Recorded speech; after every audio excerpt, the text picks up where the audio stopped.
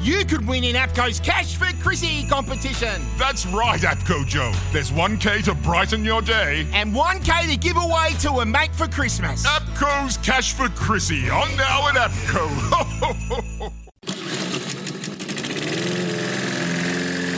Mowers, start your engines. It's the Saturday Morning Mowers Club on SEN with Adam Peacock and Nick Davis.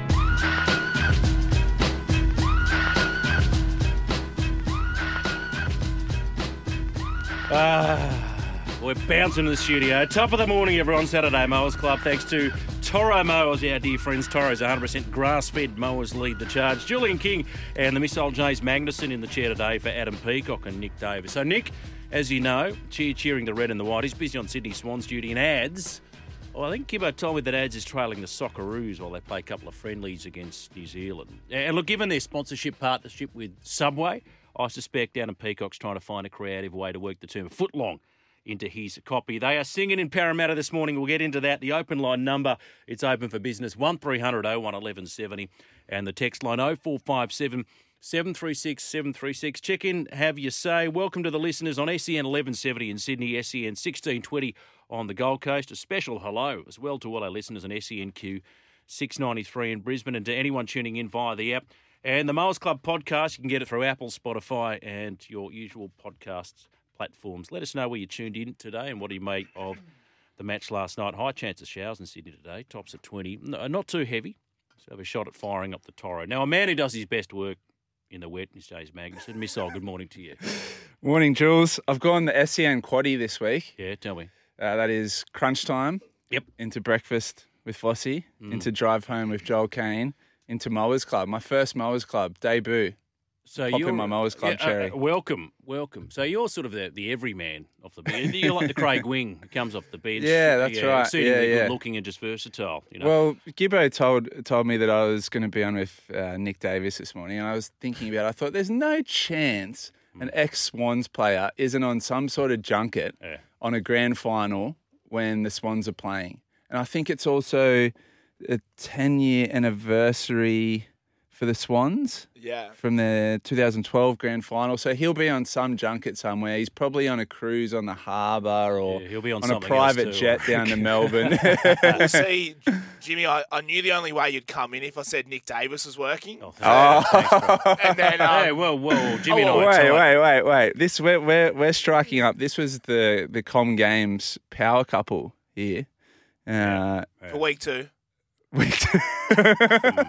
I'm coming in with shots, guys. Coming in with shots. Get Eamon Sullivan, Steph Rice. Hello to you, Gibbo. Hey, Jules. You know, I tell you what, I mean, I'm glad you mentioned that because you and I do a lot of fill-in stuff on this network. You know what? We're like the Panthers missile, the next man up mentality. We're like Sean O'Sullivan, Jamin Salmon. Although your gut is slightly stronger than Jamin Salmon's. I'm the Brian Norrie of the Melbourne Storm. He played for my Dragons, Brian Norrie. Did he? Yeah. I didn't know that. Good player. Yeah. Hey, we've got a big show in Prospect coming up. The King, Wally Lewis, the sixth immortal, is going to join us. You know, I still get nervous. I could talk to Wally Lewis because it's Wally. Right? Yeah, I wasn't born when he was doing his thing, so Doesn't matter though. But he's transcendent. still exciting. Though, is, yeah, he is. He is the king. Now, we do have the small matter of the AFL Grand Final. The numbers are going to go through the roof because the Sydney Swans are playing. Basically, the highest rating AFL Grand Finals have all involved Sydney. Oh, it's a big, You're kidding? Yeah, big market. Have you got any plans this afternoon for the grand final? No, I don't. I'm still sort of tossing up what to do for the grand final. Gibbo? Yeah, absolutely. Here we go. Absolutely. Well, I'm not sure. Yeah, so I went last week to the SCG. Marnie came down from the Central Coast. Massive Collingwood fan. Yeah. Got to the pub at about 12:30. Yeah. 1 o'clock. Yeah. By 3/4 time, I'm gone. I'm out of there. Oh, so you didn't go to the game? No, I was at the game. Yeah. We left. We left. Oh, with no 30 points. That was the best quarter, you idiot. Hey, I still had fun. Yeah, so they were 30 points down. Yeah. You know, next day, she messages me, they got back to 1 point. Anyway, so any sort of pub on the northern beaches, but I feel like the inner city of Sydney today would be a good day. You're out at the East Missile. Where do you Paddo, maybe? Well, that's a heartbeat of Sydney Swans supporter base, isn't it? Oh, Mossman? Eastern suburbs. And I reckon more east than Mossman, yeah. There are a lot of late bandwagon supporters. You know the ones that you see them walking around the city with Sydney Swans scarf. They've still got the Rebel Sport tag attached to it. Yeah. You know, like they carry it like the They are a highbrow supporter base, I reckon, the Swans. my missus is a massive Swans fan, so she's flown down to Oh, Melbourne, really? so I got the place to myself. Oh, so you're thinking boys? Oh, So I'm not was that a veiled invitation? I Hey, what are you think boys so. doing for the game, Salvo? Can we bring Jules' son Yeah, no. you on Wi-Fi? and headphones? He's easily pleased. Yeah. What's he watching out there? I don't know. He sort of trawls through YouTube, and then then I log on to do some research, and there's all his crap there. It used to be Wiggles, okay. and now it's like video games, Minecraft. Does he need Roblox? And does he need Gibbo to teach him the incognito mode? Yeah, because that's easy. Control shift 10. Are you going to put my son on the dark web, eh? Please don't. Whoa, I'm not going to put him on the dark web. I might show him the dark web. But he's got the double screen going. But Yeah, he's a has he? wannabe. He's a wannabe sort of gamer YouTuber now. So Oh, he watches okay. the ones that are in their gamer chair and they've got their headphones and they're sort of narrating their game. They're going, "Oh, Yeah. what's going on? Oh, Oh no, Twitch. look, I'm going to die. I'm going to jump in." Yeah, that sort of yeah. thing. Well, we'll probably be the first generation, Gibbo and I, that encourage that because it's the fastest growing sport in the world. Yeah, Huge. Yeah, You use that term loosely, Yeah, I know, very but loosely. huge money in it, and a legitimate career in it if you're good enough. esports. Esports. Some of the people that he follows have like 2 million subscribers. Or just Yeah, insane, and they make massive coin insane off amounts of streaming followers. and Yeah. sponsors, and it's pretty legit. They'll push for Olympic inclusion one day. Yeah, I know that'll hurt me. It'll hurt me. Some 16-year-old kid from Japan's got a silver medal, just like James Magnuson. Yeah. It doesn't sit It right hurt. with It me. hurt me enough in Tokyo when there was 16-year-old kids doing kick flips and getting medals. Not because I don't Skateboarding. value the sport or how tough it is at that level. It's just I don't know. I struggle a bit when I struggled with golf. The Olympics. I really struggled when they introduced golf to the Olympics. Well, wasn't the rule of thumb the Olympics should be the pinnacle for that sport? That should be the most coveted award. So if you're a golfer, you had a choice of Olympic gold medal or a green jacket. What do you take? Oh yeah, green jacket every day of the week. And the Now, what about tennis? the motto of the Olympics is Sidious Altius Fortius, faster, higher, stronger. And when you see the golfers rock through the village, you go, like a John Daly kind of, or a Craig Parry. yeah. Sort of Well, it's at least John Daly and a bender could go faster, higher, stronger. But Yeah, no for doubt. the most part, What about surfing, Miss Al? I think there's a more athletic element to surfing than golf. Yeah. Breakdancing Breakdancing. is going to do my head in. I could honestly cull it to probably 5 sports. The funniest thing is they've banned weightlifting from the Olympics, which Really? is more of a purist sport. Yeah, banned. Faster, higher, We were a stronger. good chance at a gold medal as well. Well, we had Eileen Thickamatana, Fijian born. Oh, I'll go Yep. back to 84. 84. Dean yeah, what Lucan. happened? Oh, Dean Lucan. The tuna fisherman from Port Lincoln.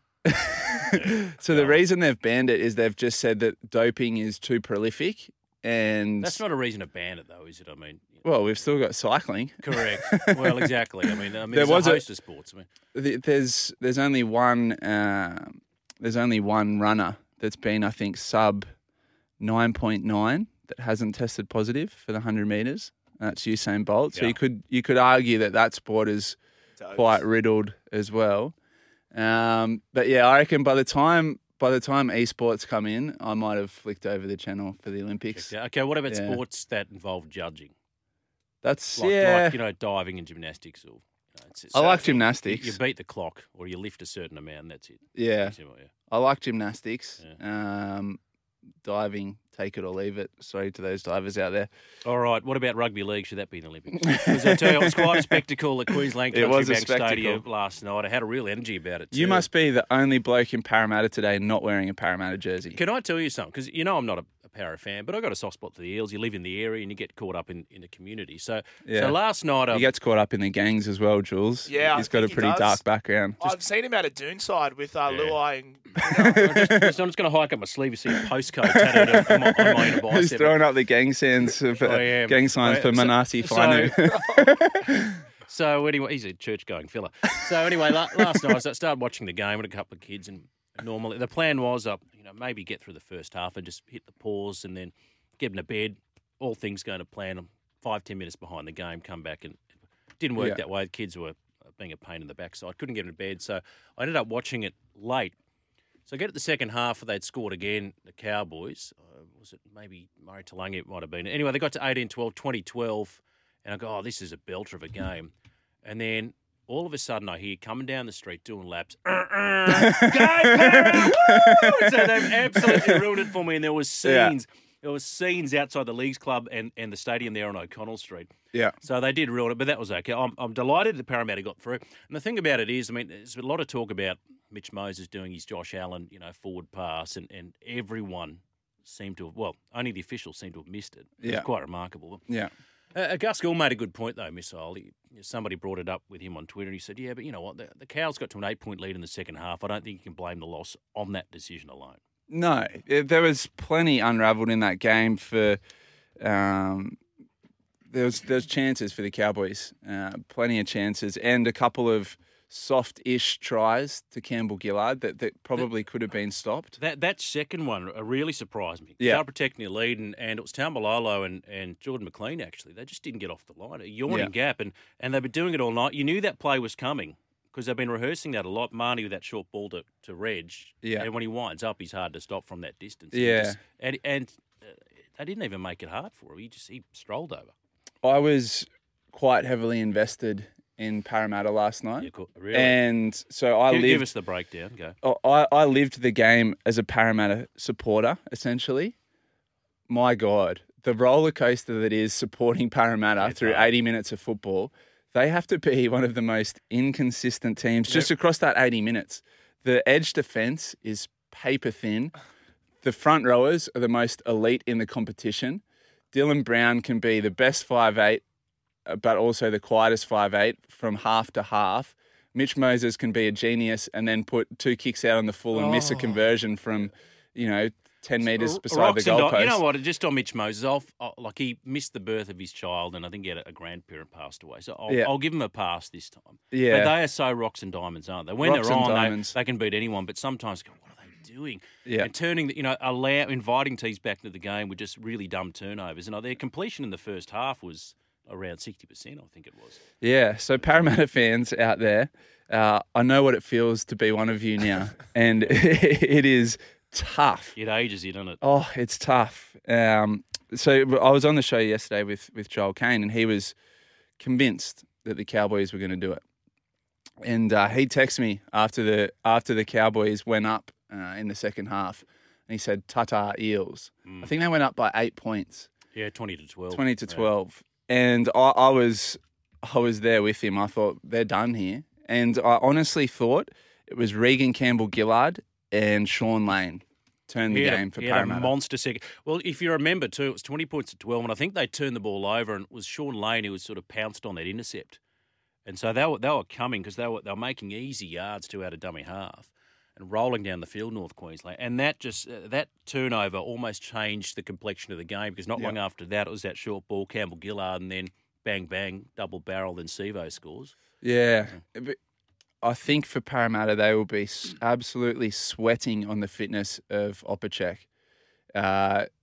Bailey Simonson at centre. I don't know if that. I thought he was okay. He was okay, but you saw both centres for Para absolutely flying out of the line at times. Penasini on one side, Simonson on the other. As soon as the Cowboys got within their 20-metre line, I was just thinking this is a try coming. Would you put Wonga Blake out of the side and move Bailey Simonson to the wing, knowing that Cleary is going to be putting up those monster bombs next week if the Panthers are to get through?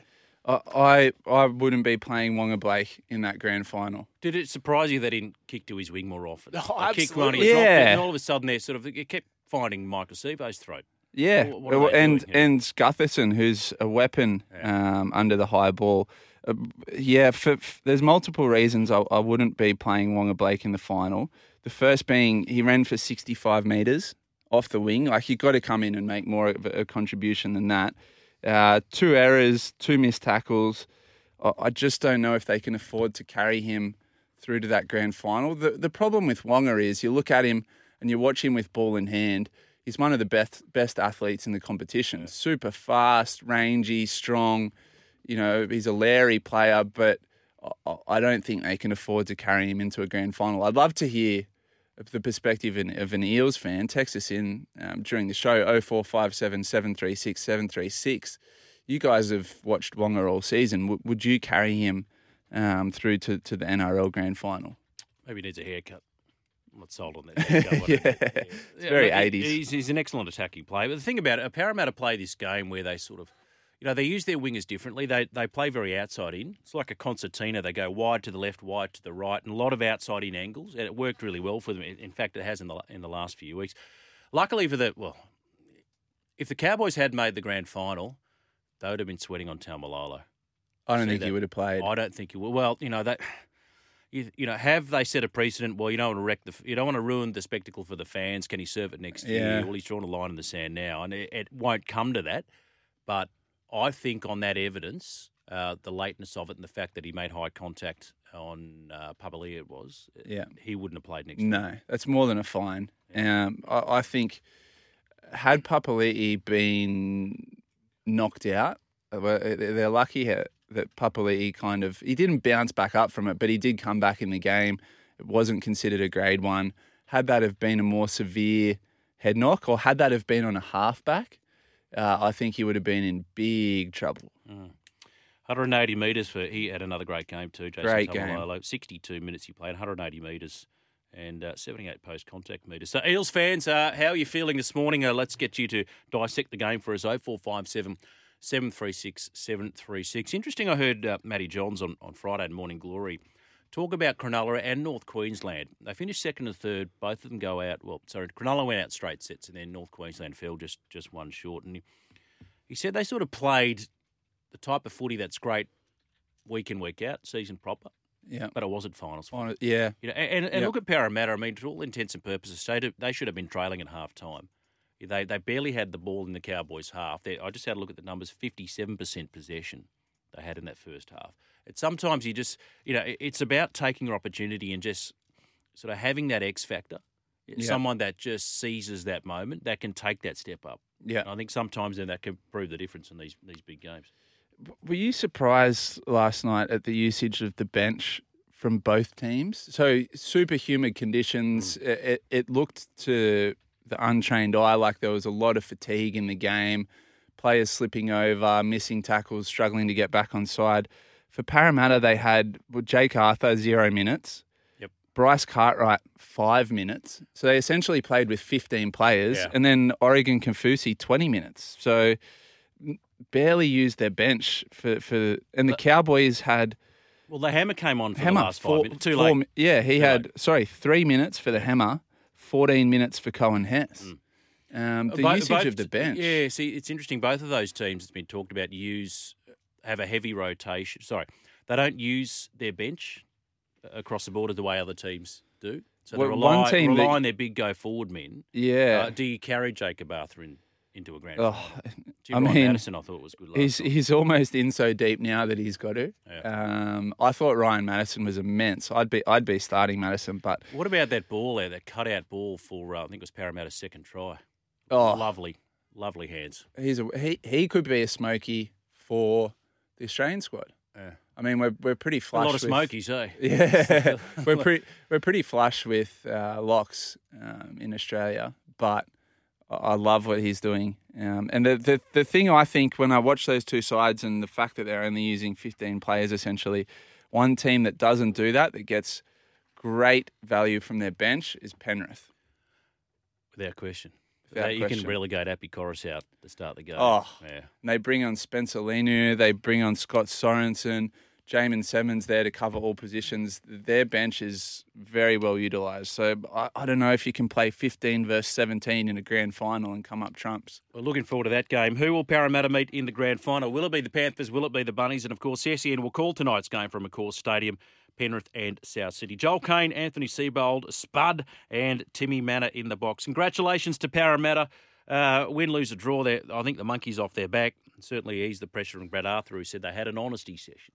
Nothing an honesty session can't solve. This is after the South lost. 24 points to 20, up and running on their Mowers Club this Saturday morning, Jules and Missile in the chair for Adam Peacock and Nick Davis. Thanks to our great friends at Toro Mowers. Toro's 100% grass-fed mowers. Lead the charge. Bred with over 100 years of innovation, Toro's mowers are ready to charge through any job. This is the Saturday Morning Mowers Club on SEN with Adam Peacock and Nick Davis. Yeah, Nick Davison ads out of business. You got Jules and the Missile on the Adam chair who? today. Adam who? Nick who? Yeah. Never heard of her. Yeah, they're gone. They're never going on holiday. 0457 736 736. Old Berry says, hey, Missile, congratulations to the Eels.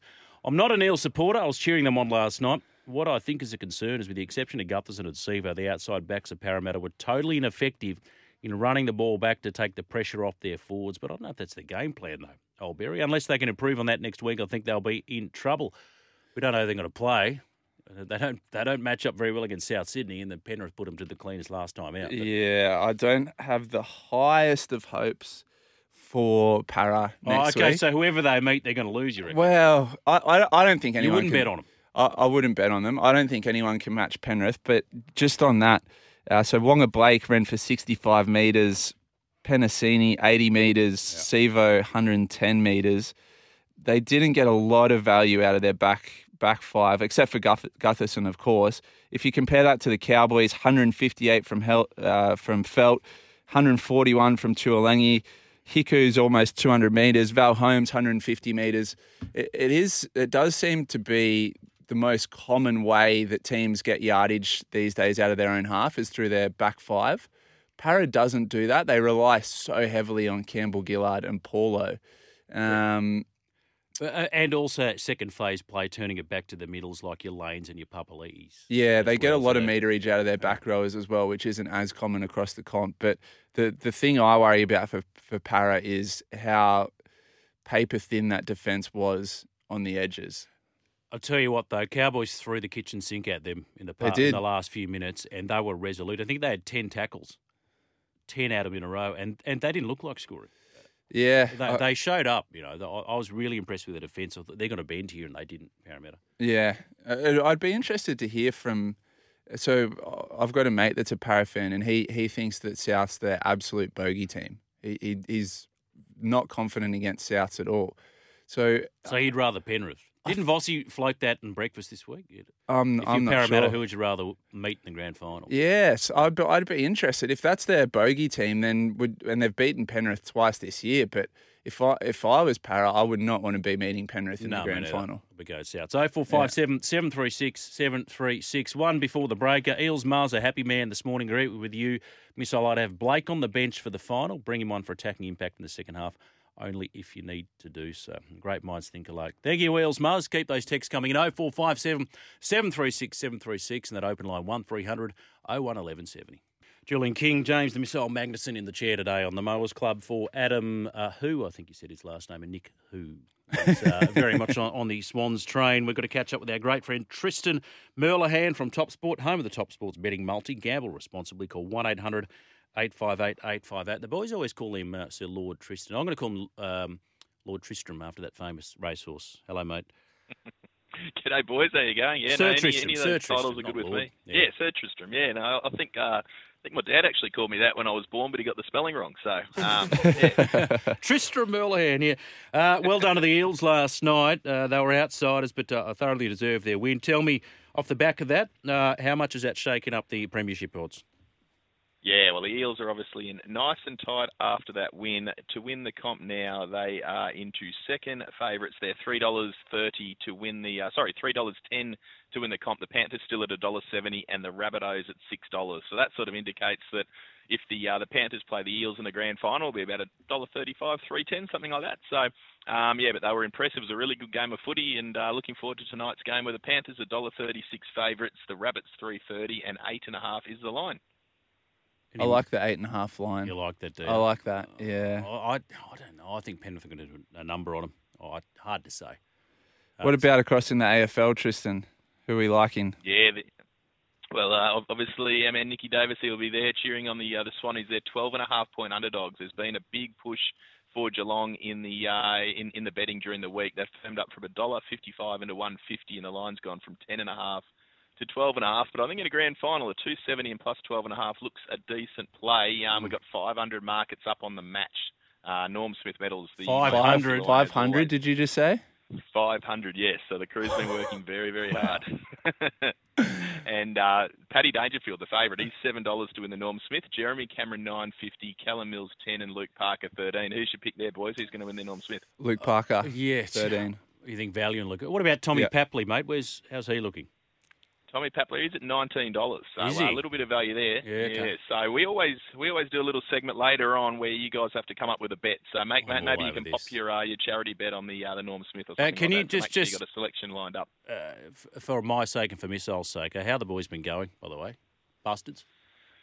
They've been going all right, but although your win a number of months ago is still the highlight of the season. Thank so you, mate. 6,067 they've got in the kitty, and I see a few. I can't even remember what that was. I think I back was it back a $7 shot or something in one of the Rose Hill races? Yeah, you did. It was a Jimmy the Bear, I think it was, back in June. The Bear. $8.50 was the other result. So there you go. See if you can replicate that today. All right. Thank you, mate. We'll catch you later on. See you, boys. There he is, Tristan Merlehan, home of the Top Sport betting multi. And as always, gamble responsibly and download the Top Sport app today. 1-800-858-858. Quick text before we have a look at the week in sport. Morning, lads. Not a Para supporter, but Lane is playing some great footy and should be on Mal's radar. Yeah, a few people have said that. Hard to disagree, James. Flush with back rowers. I think he'd be on the radar. They already added Hudson Young, so he was probably the specky in that position, but we'll wait and see. And Paramat, he's a happy man this morning. Well done to you, Paramat. He simply writes in all caps, woohoo, go Eels! Bred with over 100 years of innovation, Toro's Mowers are ready to charge through any job. This is the Saturday Morning Mowers Club on SEN with Adam Peacock and Nick Davis. Let's put a line through the biggest stories of the week with the Mowers Week in Review. Of course, thank you, mate. My son's just waltzed in the studio. You've got to be quiet, mate, when we're on air. So during the ad break, we're talking about Roger Federer, and he's still the GOAT for mine. He's retiring. He's playing his last game at the Laver Cup. Doubles with his friend and rival, Rafael Nadal. And I said, they won the first set. And Gibbo said, I think they won. So I look it up. No, they lost, Gibbo. They lost. So they've gone down in the Centre Court Laver Cup today. Federer and Nadal went down to Jack Sock and Francis Tiafoe of the United States, 6-4, 6-7. That's a bit rough from Sock and Tiafoe, isn't it? Just give them the win. Are you suggesting they should have thrown the match? They should have tanked it. Do you think, if you're Roger, would you want them to tank it? No. Yep. Hang on. So if between 42 singles grand slams between them against Sock and Tiafoe have got a total of duck egg slams between them, and you want them to go easy on them. Yeah. Well, no. If you said this is Michael Phelps' last race, and hang on, so, it's a charity race. All right. No, but it's not. Well, yeah, I suppose it is an exhibition. For exhibition. Phelps' last race, right? And you're racing him. I know he sort of swims longer, but say he does 100 free. He does 100 free, right? You're not. There's no way you're taking the foot off against Phelps. Well, knowing how your competitive juices flow, I would assume that he would have a little word in the marshalling area and say, "Come on, mate. Like this is, It's not about you. It's a TV spectacle set up. Yeah, for me to touch the wall I think. Yeah, depends on what's at stake. If it's a big race, then I bury him. Yeah. But if it's a, what did you call it? Exhibition. Exhibition, yeah. What was the exhibition for? Just for a retirement party? No. It's a Laver Cup's an annual tournament. Oh, okay. Yeah, Laver Cup. Yes. Yeah. I think they should have let the Fed win. So it's internationals versus Europe. I think they should have happened that way. Alex de Minaur, by the way, beat Andy Murray in the singles earlier. There's another one. Should have let Andy Murray win. Why? What is wrong with you? I don't know. Yeah, I'm just feeling nostalgic this morning. This, of course, Missile was big news during the week. Joey Suaalii opted against playing for Australia the upcoming World Cup, has pledged his allegiance to Samoa. And now it's since been reported too that, and he was pretty good last night, Jeremiah Nanai considering lining up for Samoa as well. Yeah, I'm a bit off it, Jules. I'm a bit off it. I'll be honest with you. Originally, I was all for strengthening these quote-unquote second-tier nations. But now I sit there and look at the lineup for Samoa and Tonga, and it's as good, if not better, than the first-tier nations. So I'm sitting there thinking, well... Is that a bad thing, though? It's not a bad thing. It's not a bad thing for the international game. But then if their squads are that strong, bump them up to first-tier nations. And if you play for Samoa or Tonga, you can't play Origin.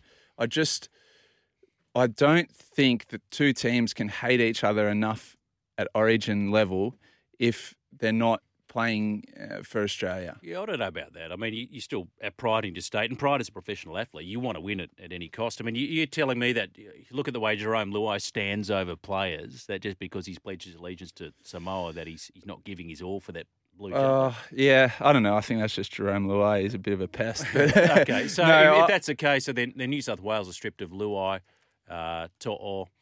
I'm missing a couple here. Crichton, Stephen Crichton, yeah. Junior Barlow as well. Yeah. And Queensland are stripped of Papali'i, of Potentially Haas, potentially Haas. Sorry, we're Haas, aren't we? Papali'i's pledged for Samoa this World Cup. And Nanai's thinking about it. Nanai. So we lose Junior Paulo. From now on, I'd just like to draw the line in the sand. Like, where are you born? Where do you pledge your allegiance to? Where do you feel that? Where do you feel most strongly about your heritage? And if that's Samoa, I completely respect that. Even if you're born in Western Sydney, I don't mind. But if you choose to play for that team internationally, then you can't feel that strongly about New South Wales, because New South Wales is first and foremost a part of Australia. Is it? I don't quite agree, Mister. I know, I love to see the international game grow, and if it's at the detriment of state of origin, that's a bummer. But I feel like the international game has suffered for quite a while, with Australia, New Zealand being able to cherry pick players from these countries, and I think there's an opportunity for rugby league to grow within the Pacific and be the number one sport. Rugby union's nipping at our heels like it always is. Yeah. This is a chance for those teams, like young kids in Samoa, to grow up and be like, all right, I'm going to play rugby It keeps league. them in the game, yeah. It's you know what it is, you're right. It's the sport correcting itself. Yeah. Yeah. I'm not saying do it at the detriment of the sport. I think if this is the way they're going to go, and guys like Suali'i, Payne, Haas, Junior Paulo, if they're going to declare for island nations, that will be to the detriment of state of origin. That's fine. Origin's a separate product. Let's grow the international game, but let's not have a foot in both doors. Because if Suali'i's dream was always to play for Samoa, then it can't have been also to play for New South Wales. It's not possible. No, I think I didn't grow up saying my dream is to swim for Australia, but I also dream to swim for Norway. It's not that. It's one or the other. What was your dream? And if your dream was to represent Samoa, I'm completely fine with that. I actually endorse that. I think it's better for the international game that Suali'i is playing for Samoa. I'm more interested to see him play for Samoa, but I don't then want to see him come back and play for New South Wales. The same as Radley's dream was obviously to play for England. He said that, so he's not going to come and play for New South Wales. Was it a dream? He was in the New South Wales squad, right? Didn't he, in fact, when he was injured, he rang Brett Fittler, go, coach, just to let you know I'm fit and I'm okay to go. Yeah. All of a sudden, you know what, I'm going to honour my dad, which is perfectly fine. That's fine. But if you're going to pick and choose what your dreams are, you've got to at least stand by your choice, I believe. And England squad, have a look at England's squad. Have a look at Samoa's squad on paper. Samoa pump them. You assume so. You assume so. Same as Tonga. So why are they tier 2 nations? It's added interest England? To this World Cup, though. This is the best World Cup I can ever remember. A lot more interest than previously there would have been. In fact, we're catching up with the great Wally Lewis, the king in the next hour of the program. Might ask him about that as well. Yeah. The great Queenslander, is he okay with playing with and against blokes that said, you know what, I love playing for Queensland or I love playing for New South Wales, but on an international level, I want to play for Samoa or Tonga or Cook Islands or whatever the case may be. Stack of texts coming through, 0457 736 736. Of course, Missile will get the small matter of the AFL Grand Final today. You got an interest in this one too? Yeah, Swans. You're on. I'm a Swans man. A monetary interest. Unders on the points. So 164.5 points. Yeah. And I've been told the last 5 grand finals consecutively have all been unders on points. So that's my bet for the day for all those out there looking to have a little punt. Well, I tell you what, looking at the forecast for the rest of Saturday, Melbourne, maximum 15, possible morning shower. Maximum 15. Yeah, they're turning it on. They're absolutely turning it on. Can I just say, I hope it's a better spectacle than yesterday's grand final parade. That was one of the limpest things I've ever seen, because normally they do it through the city, but I presume it's the COVID protocols. They did it on the brown waters of the Yarra. So there you've got a few of the players on a barge, and there you need the old glasses from a distance. Go, yeah, there's Patrick Dangerfield. It was terrible. So just on that, I'm not really across the AFL ceremonies and stuff. So they're celebrating the teams for making the grand final. Yes. Because usually a parade would be a victory After. parade once you've won, right? They have the Melbourne Cup parade as well, too. You know, to pull the horse prance down the street, and a couple of the former champions. Okay, so this is a there's Melbourne diva thing. give it. Yeah. It's very much a Melbourne thing. So they had the day of mourning, may she rest in peace, on the Thursday, and then the holiday, public holiday in the grand final on the Friday, and then so they're loving it in Melbourne. As an athlete, I could not think of anything I'd less rather do than be paraded in front of fans the day before the biggest event of your life. And you'd be up and on your feet all day. You'd be getting hassled for photos and autographs. That is a nightmare of a preparation. You know what they say, though? Those who fake sincerity go the furthest in life, James. Just smile and wave as the Queen would do, with that lovely little pivot on the wrist. Yeah. That's all you need. It's a strange one. Like, in rugby league, we do a parade if the team wins, right? They go through the main street or whatever of their suburb. Like World Cups, for example. Say a team, like the cricketers win a World Cup, they come back and they'll do the old ticker take parade. Or the Wallabies, for example. But It's just in the culture down there, though, Jimmy. It's Yeah, a they're bit different. different. And like, They're a bit different, because they've got a aren't they? public It's chock holiday. full of it. Everyone goes down and supports the team. Everyone gets a look at the players. And I think Tommy Papley enjoyed his day out. Did he? Yeah, so there was a bit of a contentious call at the end of the game. So I watched it on the replay where Jack Ginnivan.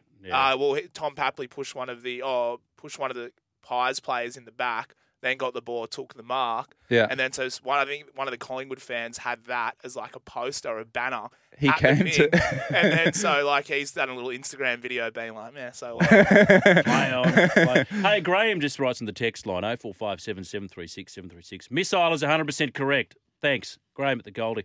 Correct about what, Graham? Can you just clarify? everything. No, thank you, Graham. You throw Big everything fan up of in the yours, air, something's going to land the way you want it. But listen, just before we get to a break, so the grand final parade on the Yarra, very lame, but judging by your sound logic with Vossi this week, is it advantage Swans because it was on the water? It is. That may be giving a little forecast for my today. Okay. Just a little one. Teaser. Little teaser. Hey, little teaser. Now, did you catch this? There's a K-pop band who go by the name of N-Mix. They've caused a bit of a stir down under. Vossi's all over this. One of them during performance was wearing, wait for it, a Queensland State of Origin jersey. You kidding? Yeah, that is 100% true. I don't know why, I don't know how, but as I understand it, the girl then wearing it broke out in a very sentimental ballad version of I, Yippee Happy I, which brought Trevor Gilmister to tears. Yeah, right. Yeah. We saw yesterday we were looking at grand final entertainment and look back to the 2012 grand final, Bulldogs versus Melbourne. And Good Charlotte came out. Yeah. One of the brothers wearing a Bulldogs jersey, of course, for the grand final. The other brother wearing a South Sydney jersey at a Bulldogs Melbourne grand final. The Maddens didn't get the memo. Go figure. Well, the NRL have named their grand final entertainment. We'll talk about that after this. Bred with over 100 years of innovation, Toro's mowers are ready to charge through any job. This is the Saturday Morning Mowers Club on SEN with Adam Peacock and Nick Davis. Yeah, Jules and Missile in the chair today. Just a quick update on the AFLW thanks to Bingley, proud sponsor for the AFLW Swans. Bingley, better living every day. Now, the Swans were back in action yesterday against the Hawks. Both teams yet to register a win. Hawthorn managed to notch their first victory of the year. They held off a late surge from Sydney. Swans started quick. They kicked 4 majors in the first 10 minutes. They couldn't go on with it, though. And now attention turns to next Sunday for the Swans, where they will travel to Arden Street to play the mighty North Melbourne Kangaroos. That's thanks to Bingley, proud sponsors, as I said, of the AFLW Swans, supporters of women in sport. Bingley, better living every day. 1300 01 1170. Hey, Luke. Hey guys, how you going? Going well. Jules, Missile, I just wanted to say great story yesterday in the budgie smugglers down in the burger cage. Outstanding stuff. Thanks, Luke. Really appreciate it. I wish I had the rig and the budgie to pull that up. You and me both, Luke. Yeah, no, it was quite funny. But, and Jules, thanks for the tickets, mate. I won them during the week and the caller of the day. My pleasure. I'm looking forward as a Para fan, mate. I can't wait to go down and watch these two teams just absolutely bash each other tonight. It's going to be great. Okay, so on that, Luke, Absolutely great. on that, who would you rather play the grand final, Souths or Penrith? I want to beat Penrith, mate. I want to beat the best. Yeah, that's the spirit. I'm sick of the lack of credibility that everyone's given Parramatta this year, and I'd really like them to win and have that credibility. You know, they deserve it. They were great. I think there's been a layer of sort of undermining them the whole way through the year, everything they do, you know. But listen, just on I was really disappointed with the Mowers when he got held in the tackle and couldn't get back defensively. Yep. And they let that try in. Like, Yeah. what did you guys think of that? Yeah, you know, I'm with you. What did you? I thought it was 50-50, to be honest. It was one of those line ball ones, and going back, I thought he probably tripped over his own heels. Well, he wouldn't have tripped if he wasn't being was trying to held. release the hand. Yeah. He's trying to get the guy to release him so he can get back to his defensive position. Why has the attacking player got a hold of a defender? That's not the way it works. No, it happens a lot, though, doesn't it? It happens. You know what I but thought? In a try-scoring situation, it's got to be squeaky clean. Yeah, what I thought there, Luke, was I thought here comes the even up for the Mitch Moses pass. It just had that feel about it because they went straight at the old get square. Yeah, the get square. They went straight at the gap where Moses was, and that's where they ended up scoring the try. They wouldn't have gone that way. Nah. Exactly. They saw him on the ground. Yeah, Reece Robson, he had a little looky-loo, doesn't he? Because he got up there on the short side, on the left side of the field, and he looked to the right.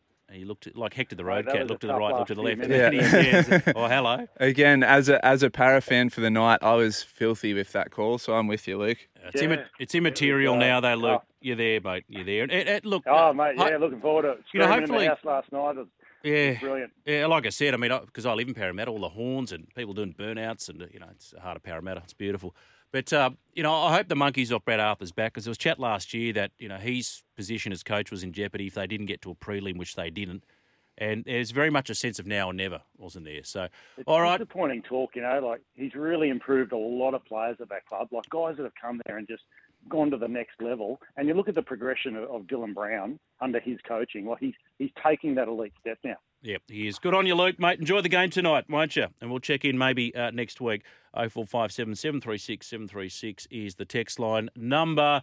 How did Para make the grand final, says Gary from Liverpool? Up and down like a yo-yo, beaten by low teams, beating some high teams at times, battling to make the 8, let alone the 4. Unreal. They did, mate, because they won the key games, Gazza. Keep those texts coming in. We've got 1001 0457 736 736. We've got a break for news. On the other side of that, we're going to catch up with the sixth immortal, a great man, the King, Wally Lewis. Saturday morning Mowers Club with Julian King and James the Missile Magnuson. Thanks to our great friends at Toro Mowers. Toro's 100% grass-fed mowers lead the charge.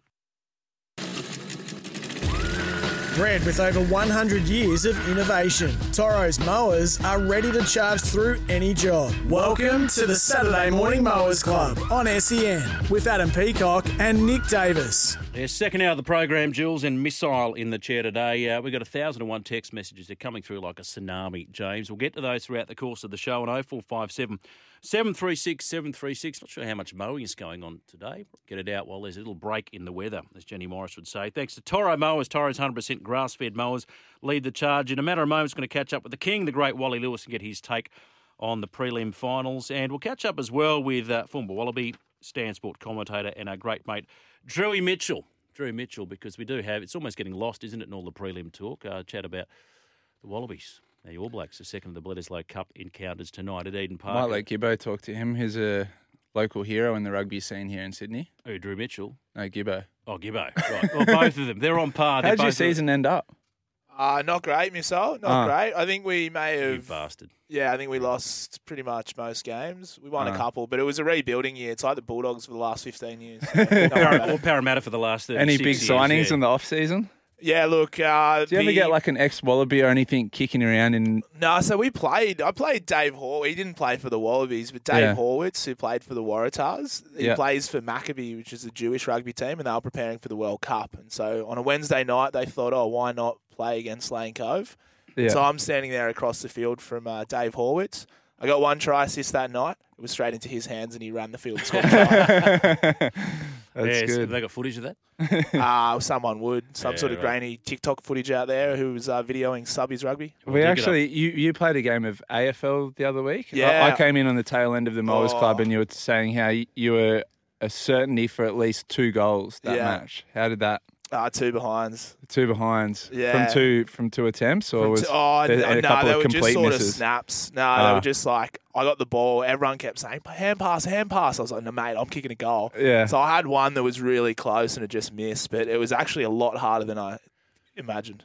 There you go. He's a work in progress, yeah, Gibbo. 0457 736 736. Well done to the Parramatta Eels. 24 points to 20 last night at Queensland Countryback Stadium over the Cowboys. They are through to their first grand final since 2009 in front of 25,372 fans. Well, Missile, when we get to the business end of the NRL season and we're looking for a voice, we go straight to the top here on the Mowers. I'm pleased to say the sixth immortal, the King, Wally Lewis, is on the line right now. Morning, Wal. Good morning. Yeah, it's a good morning for Parramatta fans, that's for sure. But here in Townsville, boy, it was a long night at the office, I think, for each and every one of them. It was a very disappointing display. Electric atmosphere. Parramatta, you mentioned, they're through to their first grand final since 2009. And, of course, the last time they won a comp, 1986. You were in the prime of your career while running around for Wynnum Manly. That's how long ago it was. But this match last night, it had a real finals intensity about it. What did you make of it? Yeah, mate, I agree with you 100% there. It was played at breakneck speed right from kick-off, but it was the way that certainly the Eels began that match, the dominance that they displayed throughout the opening 30 or 40 minutes, which was particularly impressive. And I think their coach would be fairly happy with the way that they followed each and every instruction he gave them to. The Cowboys have been pretty good, particularly on their home field in the matches throughout the course of the season. But that one was one that they were intending to repeat that, but simply weren't able to do that against a very well-drilled Parramatta team. Well, the game wasn't without controversy, and I'm a bit of a purist and don't want to see any more technology in the game. But after a couple of howlers for forward passes last night, is it time that we look at that? We were talking about that for hours last night. Hours, how three on-field officials and ones that get advice from those up in the box could miss a forward pass, which, I realise it's very tough for the match officials to pick up ones that drift forward just a little bit. But I remember listening to one guy saying last night, he said, what about how far that pass went forward? I don't go that far for holidays. Absolutely ridiculous. So it was disappointing, and I blew up during the radio call. It just screamed out forward, and everyone agreed. You're right. If we're sort of reaching a level that's acceptable by all parties, we've got to be able to call that. And somebody said, they can't accept a call that comes from upstairs if it's forward pass. It's got to be done by the on-field officials, and I get that. But if they're looking, for a much better, a much safer, and a much more honest game, they've got to take it from everywhere. And at that one, though, it was just ridiculously forward, and how it wasn't picked up by any of the referees or touch judges or off-field referees, the match officials, it just left me gobsmacked. Oh, yeah, that's the thing. I ran through the team list. I didn't see Tom Brady's name on the Parramatta sheet there. They had a lot of mistakes, Parramatta, in the first half, but it seemed to me, and this seemed to be almost the pattern of the match, because they had the better of most of the stats, North Queensland, but Parramatta just had, I guess, the big plays at the key moments. Yeah, they certainly did, and Big also played another role in the size and the dominance of their forwards.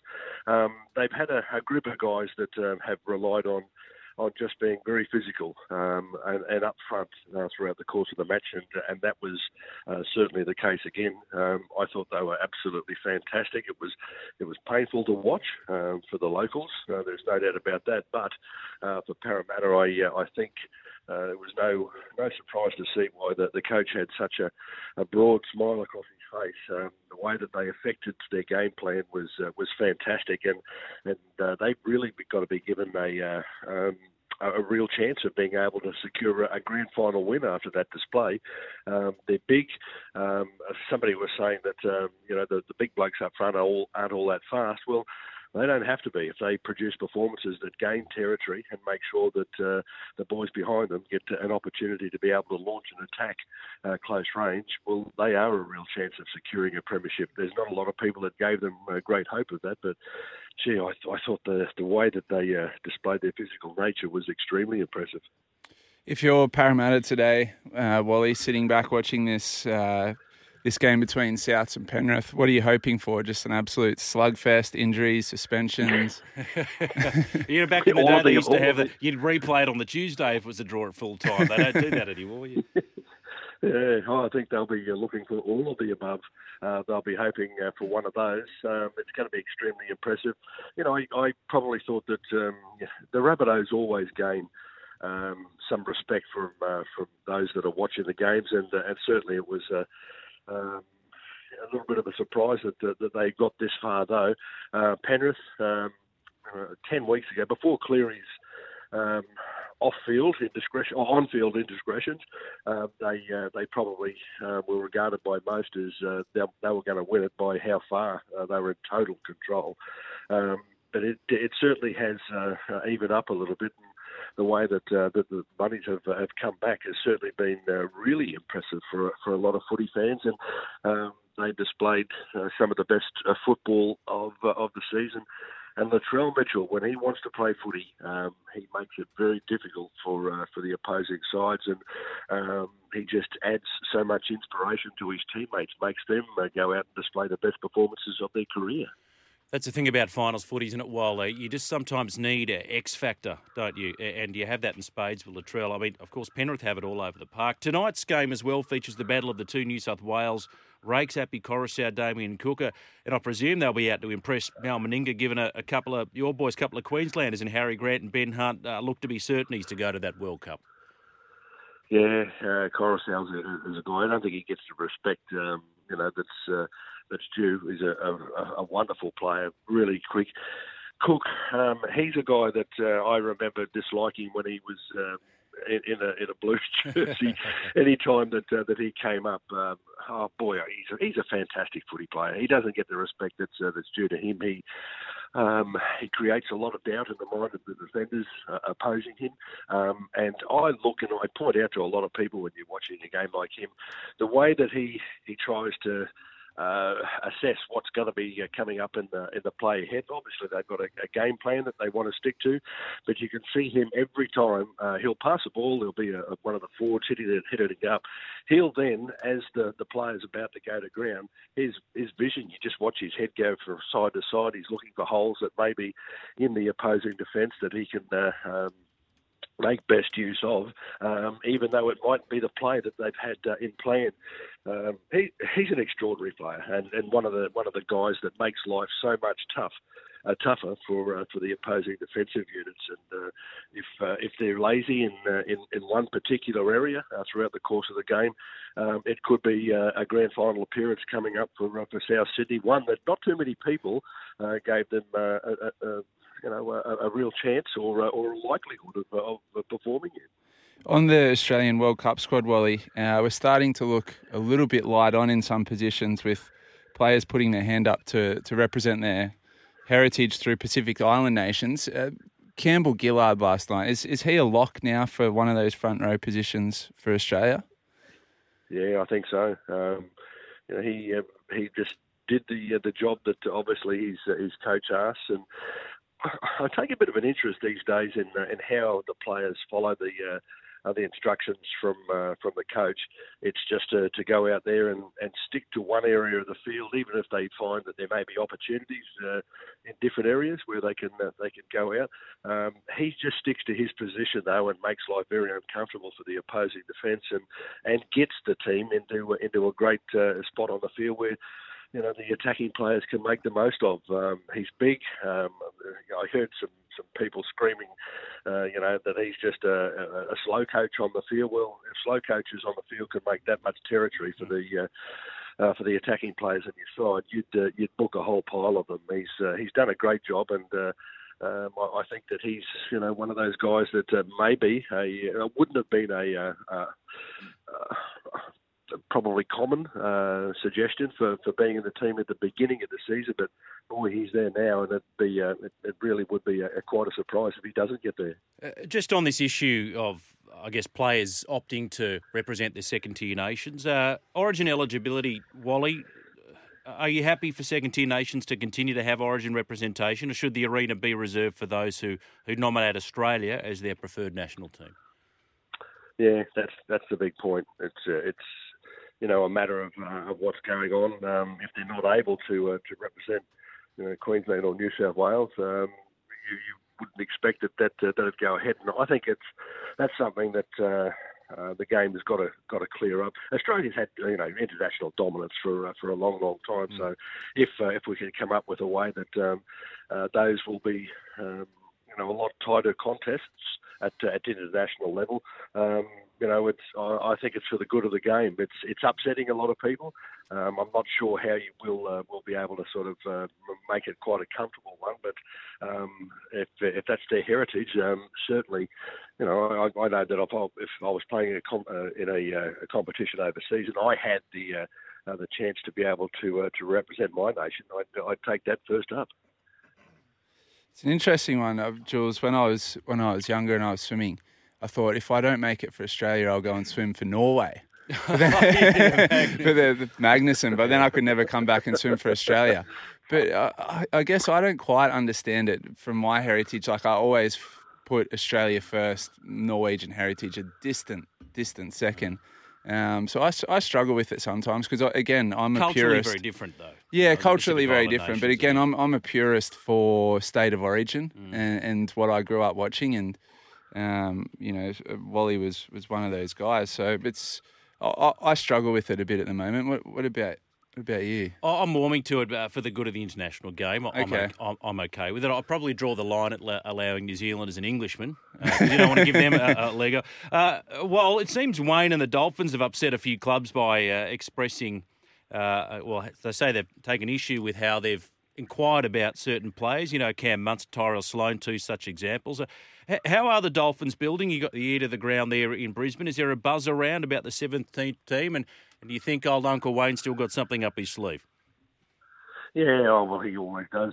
Wayne, he'll be out there, and really, I mean, he's looking to be able to get players on board that are going to make the Dolphins a dominant role in the rugby league world. I think that having experienced time against the Dolphins, growing up here in Brisbane, they've always been a wonderful club. The famous Dick Tosser Turner, a state of origin manager, was a man that he was promising years ago that Dolphins would one day come into the competition, and we always thought that Tosser had a drink on board when he came up with conversations like that. Will they be very competitive? A very competitive nature? Yes, they certainly will be. Any team that Bennett has been in control of, we were only talking about this last night. When Bennett went to Canberra, everyone said, "Oh, geez, why would you go to Canberra? And will they do any better?" Well, he got them into a grand final straight away. He came back, went to the Broncos, had a wonderfully successful career at the Broncos, and everyone sort of thought, well, is that the end of it? No, it wasn't. And of course, he went to the Dragons. After that, and South Sydney got them to a grand final. So everything he touches turns to gold. He is one of those coaches that has the plan to make the players not just better footballers, but better people. And I sort of admire everything he's been involved with. I sort of was pushed out the door at the Broncos by Bennett, but I realised why he had that in mind. He basically just said to me, "Your age isn't getting any lower." I said to him, "Thanks very much for that, Wade." It's the same with all of us. Well, yeah, like I'm an apprentice pensioner playing. Yeah. That's great. But mate, I've got to say, while there's a lot of players, me included, that got a little bit angry with his calls. Everything, everywhere he's been, has been a success. So he does good things, and Bennett has that plan. I think I may have said it that he doesn't want to turn them into better footballers, but better people. And as a former policeman himself, he's had a pretty strict set of guidelines that he follows in the people that he will bring to a club, and I expect that it will be a success. It's a great place, Redcliffe, a beautiful place, but we're about to see the area now judged on the success of their footballers, and already the players that Bennett has in mind for his club, and the players that they've already signed seem to indicate that it might be a long, tough start, but they certainly will be there at the end. You mentioned the Broncos there before, Wally. Now we've had a little bit of time to digest their season. What do you make of 2022 for the Brisbane Broncos? Yeah, well, very disappointing finish. It was a little bit of a wobbly start, but they got going very well. And at one stage they were travelling along. I think they were in second or third place, and quite honestly, I was one of the many people in Brisbane gobsmacked, thinking, gee, I thought they might go right, but I didn't think they'd go this well. Judgment made at the end of the season, well, that's a little bit different. There was people throwing knives left, right and centre. The media had sort of given the truth, which wasn't accepted by the players. Or Coach Kevy Walters was feeling a little bit disappointed. So it's extremely difficult. It will be a fairly important beginning to next year, and we all talk about where they're going to be at the end of the season. That's certainly important, but the way that they sort of start off and get some sort of belief back, and some friendship between the players. And I'm not close enough to the group to understand whether it's right or wrong, but there were suggestions that they weren't a happy unit at all when the season finished, and there was a little, some real. I better be careful here. Hatred between some of the players. Jealousy is always going to be a part, but Tom Gamble was a guy that let out a couple of comments, and he's now heading elsewhere, so there won't be any problem in-house at that stage. But I got to talk to Tom. I quite like him as a bloke. He's Tyson, you mean? Well, sorry, Tom Gamble, Tyson Gamble. He's in a place. I'm sorry to give you Tom Gamble. That's a bloke I live with. Give him our best. Yeah, Tyson Gamble is a guy, and I remember when he started off in first grade, there are a lot of people sort of very surprised with what he does. The thing I like about Gamble is that he doesn't hold back at all. And I did an interview with him just a few days ago, and Tyson came up with, he said, I might have made something that wasn't all that smart. I've got to get a little bit more sensible in that area, he said, but mate, football-wise, he said, I've got an opportunity now, and he said it's probably one of my last ones, so I want to go out there and to have a chance to be able to do that. Has left me inspired, and let's see where we go from here. Yeah, well, despite the ending the season at a whimper, there were certainly plenty of green shoots this season for the Brisbane Broncos. Wally, always very generous with your time. Thank you so much for joining us on the Mowers Club this morning. Just very quickly tonight, Penrith or Souths? Mate, I've probably thought that I was one of the many at the beginning of the year or halfway through the year that thought it's Penrith by how many. I don't know anymore whether that's certain. Look, I'll tip them because of the way that they've dictated terms throughout the course of the season. But it's become very apparent in the last couple of weeks that they certainly will deserve to be premiership favourites if they can beat South tonight, who were at their best. Thank you so much, King. Enjoy the footy. Good on you guys. Good to talk to you as always. King. Wally Lewis. And you can watch the Panthers Rabbitohs tonight live and free on Channel 9 and 9 Now. And after the break, So anything gets under your skin throughout the week, let us know. The text line number 0457 736 736. Bred with over 100 years of innovation, Toro's Mowers are ready to charge through any job. This is the Saturday Morning Mowers Club on SEN with Adam Peacock and Nick Davis. Jules and Missile on the chair today. Gaz sent with gentle effect on the text line. Hi, lads. Could you ask Wally how good was that tackle on Darryl Williams against New Zealand? Yeah, Gaz, he's been asked that 1,000 times. That was a hit and a half, though. That was in the 89 series. Because remember Brendan Tutor? He just teed up I think he smashed Paul Vorton. So Wally, being the captain that he was, said, no, sorry, champ. And his poor Darryl Williams is in the firing line. It was the late, great Darryl Eastlake who called that. And how appropriate it was as well. What about the whinging Queensland, Wally Lewis? Para won fair and square. Look, it's okay if he nails his colours to the mast. I know he's a Broncos man, but he backs the state. This is the thing about Queenslanders, James. Yeah, he was clearly following the Cowboys last night, but that's what Queenslanders do. That's what they do, and that's why, as a New South Welshman, I'm happy that we've got 2 Sydney teams in the grand final. Okay. About time the Eels benefited from the paralysis by over-analysis. Officials missing a couple. Boo-hoo, sook Queenslanders. Yeah, I think everyone's got to get over it in the end. Look, that was pretty bad, but I don't think it was the difference in the game. And, hi, fellas, as Gus said, let the ref make the discussion too much bunker decision. I think you might mean, Gary. Make the decision too much bunker bollocks. And, Jules, you're better than this. That Port Macquarie clown keeps showing up everywhere. Back para last night, just finished counting all the Pat Cash DK11. Well, that clown that you refer to is my dear friend James the Missile Magnuson, DK11. He also backed Parramatta last night.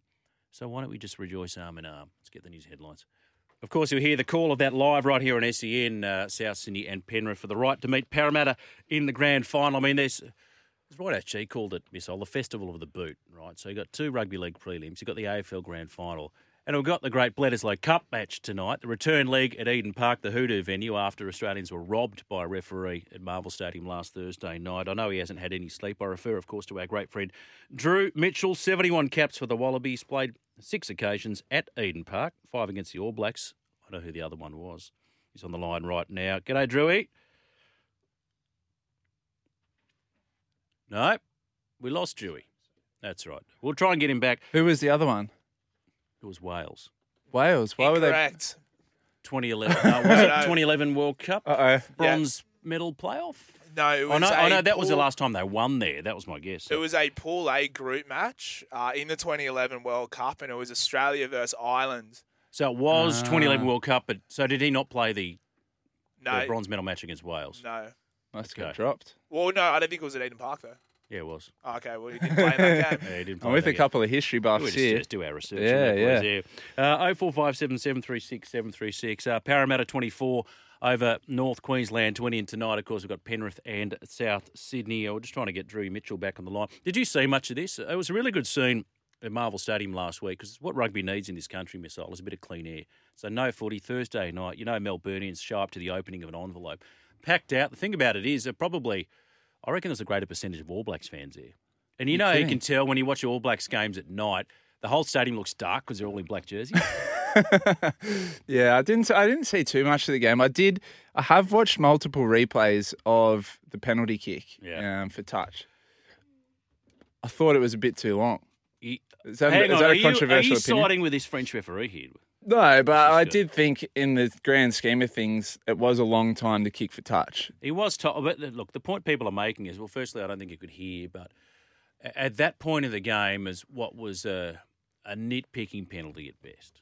It absolutely ruined the It's hijacked the whole conversation. No one's talking about the fact that it was 39-37, I think, at the end, and the Wallabies came back from 31-13 deficit. Does Bernard Foley take any blame there, do you think? Yeah. Oh, absolutely. Yeah, he does, but the point is it was a harsh call. It was a harsh call, yeah. Drew Mitchell, was it a harsh call? Good morning to you. Yeah, good morning, fellas. Look, I thought it was, there's different sort of ways to look at it, I suppose. I think letter of the law is probably right, but just had no feel for the game, and it was a game that probably deserved to be determined by the players and not a French guy in the middle. But there was some great adversities from both teams that they both overcome, like with yellow cards, injuries. Bernard Foley's kick from the touchline to even up the score, then Nick White's kick from 50 that put us in front. They're the things that we should have been talking about, but sadly, it's about a referee. Well, it is what it is. Only a 2-game series, so Australia have to wait another year before they have a chance of holding aloft the Bledisloe Cup. Drew, a stack of changes for both sides. Does this square the ledger at all? Yeah, look, it probably does a little bit. I mean, obviously it was such a brutal game in the first one, so there was going to be injuries, plus also the Darcy Swain suspension, so there was some forced changes. But, yeah, I don't know. I think you look at the All Blacks side and they're just not as formidable as they have been previously. So, you know, I heard you guys say the hoodoo over Eden Park over there. So, look, we haven't been able to break the hoodoo of the Bledisloe Cup this year, but perhaps we can at least get one of those hoodoos and win today over there in Auckland. I'm sure there's probably some history behind it, but a 2-game series from an onlooker just seems kind of stupid. Is there a reason why we don't play a third so we could at least still have this series alive? Yeah, look, I think there's a few things, mate. I think maybe one, scheduling this year is a bit difficult, like just trying to get another test match in the calendar, because obviously both teams are off to their spring tours up north into the UK and Europe in a few weeks as well. But I also saw something earlier in the year where, like our Rugby Australia just want to play them twice each year and look for other test matches and not play 3 games each year against All Blacks, which is, yeah, like you say, it makes no sense if it's a series and you're only playing, 2 games against. It makes it different. I mean, look, the proposition for us is still the same. We still have to win 2 to win the Bledisloe Cup, but they have to win 1 just to retain it, which makes it, I mean, ideally you'd love to go to a third game, but I don't know. People above my pay grade get to make those. Yeah. It's just odd, though, isn't it? I mean, you think about the cricket. I mean, they never play a 3-test Ashes series, would they? They'd only play 5 now. The series against India has been bumped to 5 tests. So it's a similar line of thinking. Harry Wilson. Sorry. I was just going to say, I think it's also a little bit about the cash. I remember a couple of times when I played throughout my career, we played a 4-game series. So that was even more difficult. We had to win 3 to win. It's all just about the cash. Yeah, remember that he used to play, like, you had the one-day finals and they go the third final if required. So you didn't have to play it. The 8-9, the 6, 7 and 8, Valetini, Samu and Harry Wilson, who's back in the side. Do you like the inclusion of Harry? I know he's got a lot of admirers. Yeah, look, I really like Harry. He's sort of been knocking on the door for a while now. He burst onto the international scene last year and went really well, but he's kind of been a little bit overlooked so far this year from Dave Rennie. But he'd be really keen to kind of get out there. He's been playing a fair bit of cop footy for brothers up there in Queensland. But I mean, I just like what he brings. He's got a really strong running game. His work rate is quite huge. So last week we went with the big fellas and Leota, Samu and Valetini. I thought Samu was really strong in the first game. But yeah, just brings a slightly different dynamic with his ball carrying into this game or this afternoon tonight. So I do like the look of it. Just on Bernard Foley, what did you make of his game last week, Drew? And a lot of people were saying, Bernard's been a great servant of the game, but was it a retrograde step to bring him back in? But Dave Rennie was very impressed with his performance. Yeah, look, I thought he was tremendous. He hadn't played any footy for 6 months, let alone international footy for over 3 years. So to come in and put in the performance he did, look, there's definitely things for him to work on. Obviously, maybe just hurry up and kick the ball at one point. No, I spoke to him afterwards. He's obviously pretty shattered, but he just really enjoyed being out there and, in that arena again. And I think one thing that Dave Rennie's kind of pretty much showed his hand is that he wants an experienced 10. Like, he picked Quaid, and then when he wasn't available, he picked James O'Connor, and then the moment Bernard Foley's available, he's gone with him in the 10 jersey. So he just wants an older head, I think, that just to steer the team around and put them in the right areas of the field and have their fingerprints on everything the Wallabies do. And I thought Bernard was really really impressive last week, and I'd imagine he just get a lot of confidence from that and probably see him even a little bit more influential tonight. Will we finally get to see Roger Tuivasa-Sheck for the All Blacks in action against the Wallabies tonight? Yeah, mate, I think so. I think, if you look at it, they're obviously pretty keen to have him involved in next year's World Cup, but they kind of need to start giving him a few more runs just to see what he's like, and also just give him some time in the saddle as well. Losing 2 of their tools, Havili and Quinn Tupaia last week, obviously gives him an opportunity tonight off the bench.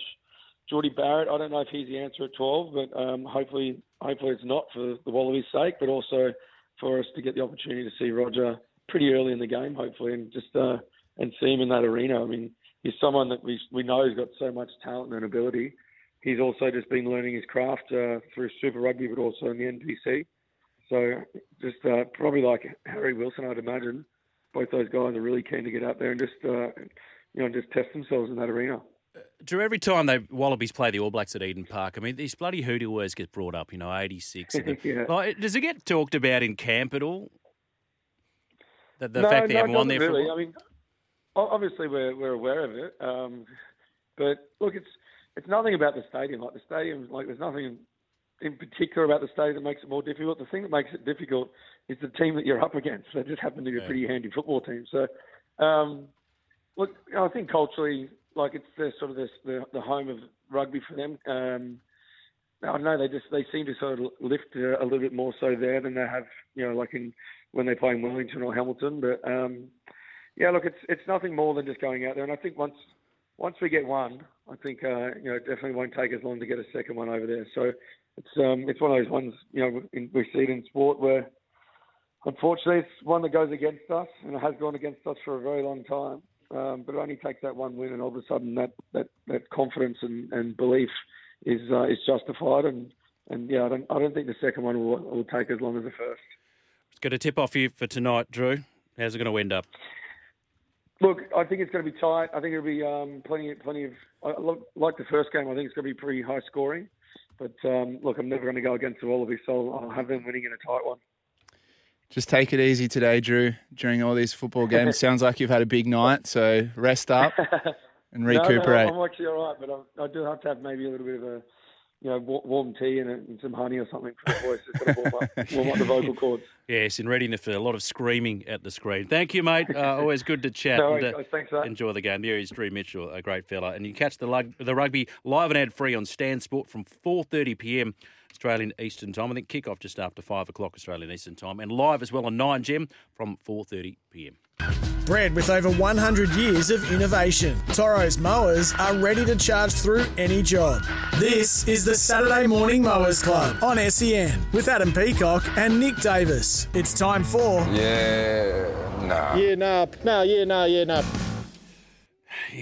Anything get under your skin throughout the week? Let us know. 0457 736 736. I'll tell you what is. And you see it a lot in the Grand Final Day parade. You know how you get missile random Souths guy? Yep. As far as I'm concerned, if you go to a live game of footy and your team's not playing, you don't wear your jersey. You pack it away. Interesting. So, Grand Final Day parade in the AFL yesterday, Geelong and Sydney, and people are wearing Richmond shirts, Essendon shirts, Hawthorn shirts, although you'd be a brave person to be one of those in public at the moment. And say, for example, you got Parramatta in North Queensland last night, and there's some gibber there, and I know Souths are still alive, but say you had somebody wearing a Broncos jersey. No. Sorry. No. I'm with you. Yeah, it's kind of pointless, isn't it? My first one for you, Jules, and sorry for listeners that were listening to the drive home last night, but I'm going to double up. Double demerits from Thursday to Sunday for a one-day public holiday here in New South Wales. Yeah, I'm with you on that. Killer. It started what? It started midnight Wednesday. Yeah, so all of Thursday, which is the public holiday, all of Friday, Saturday and Sunday. Just so normal they say days for us. like it's a long weekend, even though the Friday technically wasn't a day off. So leave me right out of that. That is a rort, right? Yeah. I wonder how much cash I'll... Do you get nervous on double points? Like, do you sort of realise you're going 65 to 60 zone, you look down at the speedo, you go, oi, just ease up a little bit? Definitely. And they have the signs everywhere, double demerits this weekend. You will be caught. Don't touch your phone. Boys, can I ask, it's double demerits and you guys, I'm assuming, park in the work car park downstairs. Now, there's pretty much like a little honeypot right as you come out of the car park because it's a one-way lane, so you have to turn right. But where the honeypot is, 2 metres to the left, you can go to the quick way. And loop around onto the expressway. And you go straight to the expressway. Yeah. So instead of wasting about 5 minutes driving through North Sydney, you've got the little bang, bang. It's 2 minutes straight onto the freeway. I'm 15 minutes closer to home. Yeah. And on double demerits, are you still going to run that risk? Yeah, I did last night. So it depends when I'm here. So if it's the morning show and I'm leaving at 9 o'clock when it's busy, I don't do it. But if it's a Saturday or Sunday, it's very tempting. I confess, so when I finish at higher ground late at night, I do it. There's no cars until one night the street sweeper came through. Sorry, buddy. Security. And that was just bad luck. But this jersey thing, it's going on. It is a massive bugbear of mine. Yeah. I don't understand why people do it. Yeah, okay, you take pride in your club, but I would never. I'm a Mad Dragons fan, and you're a Bulldogs fan. If you went to the game tonight, Penrith, South Sydney, there's no way you'd wear your Bulldogs shirt. Yeah. No way. No. What about if your team is in said grand final but in the Already? lower grades? So say the Yes. Roosters. Oh, yeah, Parramatta. doable. Doable? Doable. But Yeah, okay. doable. All right, actually, okay. So further to that, just in general public, blokes wearing like footy jerseys and basketball shirts, especially basketball shirts, right? How old Because are most you, of them don't have the guns to pull it off, and they walk, like a LeBron James shirt or a Steph Curry shirt or something. We like went that. through a phase in popular culture, I guess, where basketball jerseys were the thing. But pair the basketball jersey with a baseball cap or a flat cap or a trucker cap. The now I've got is when someone would wear like a Miami jersey and an LA cap. So you clearly don't support either team, but you're doubling up on merch. That's a nah. What about if you're wearing a Nike hoodie but then Adidas? Yeah, I don't like that either. You don't like that either? No. My missus does that. I match up. If I'm going Nike jumper, then I got to go Nike track pants. Doesn't have to be a matching set. And I'll go one step further and go shoes and socks as well. Socks too. That's sponsored areas though. Not quite, because I just don't like if I wear Nike shoes, I'll never wear Adidas socks with Nike shoes, because then you got the 3-stripe into the tick. Yeah. I hate the look of it. I think that's reasonable. Yeah. And it's like, so club cricket, now great mate Sock is running around for Manly today, and Copes as well. Those that play like park cricket, right, so you don't get paid. And park cricket, I'm talking about blokes that are going to umpire and drink VBs on the pitch.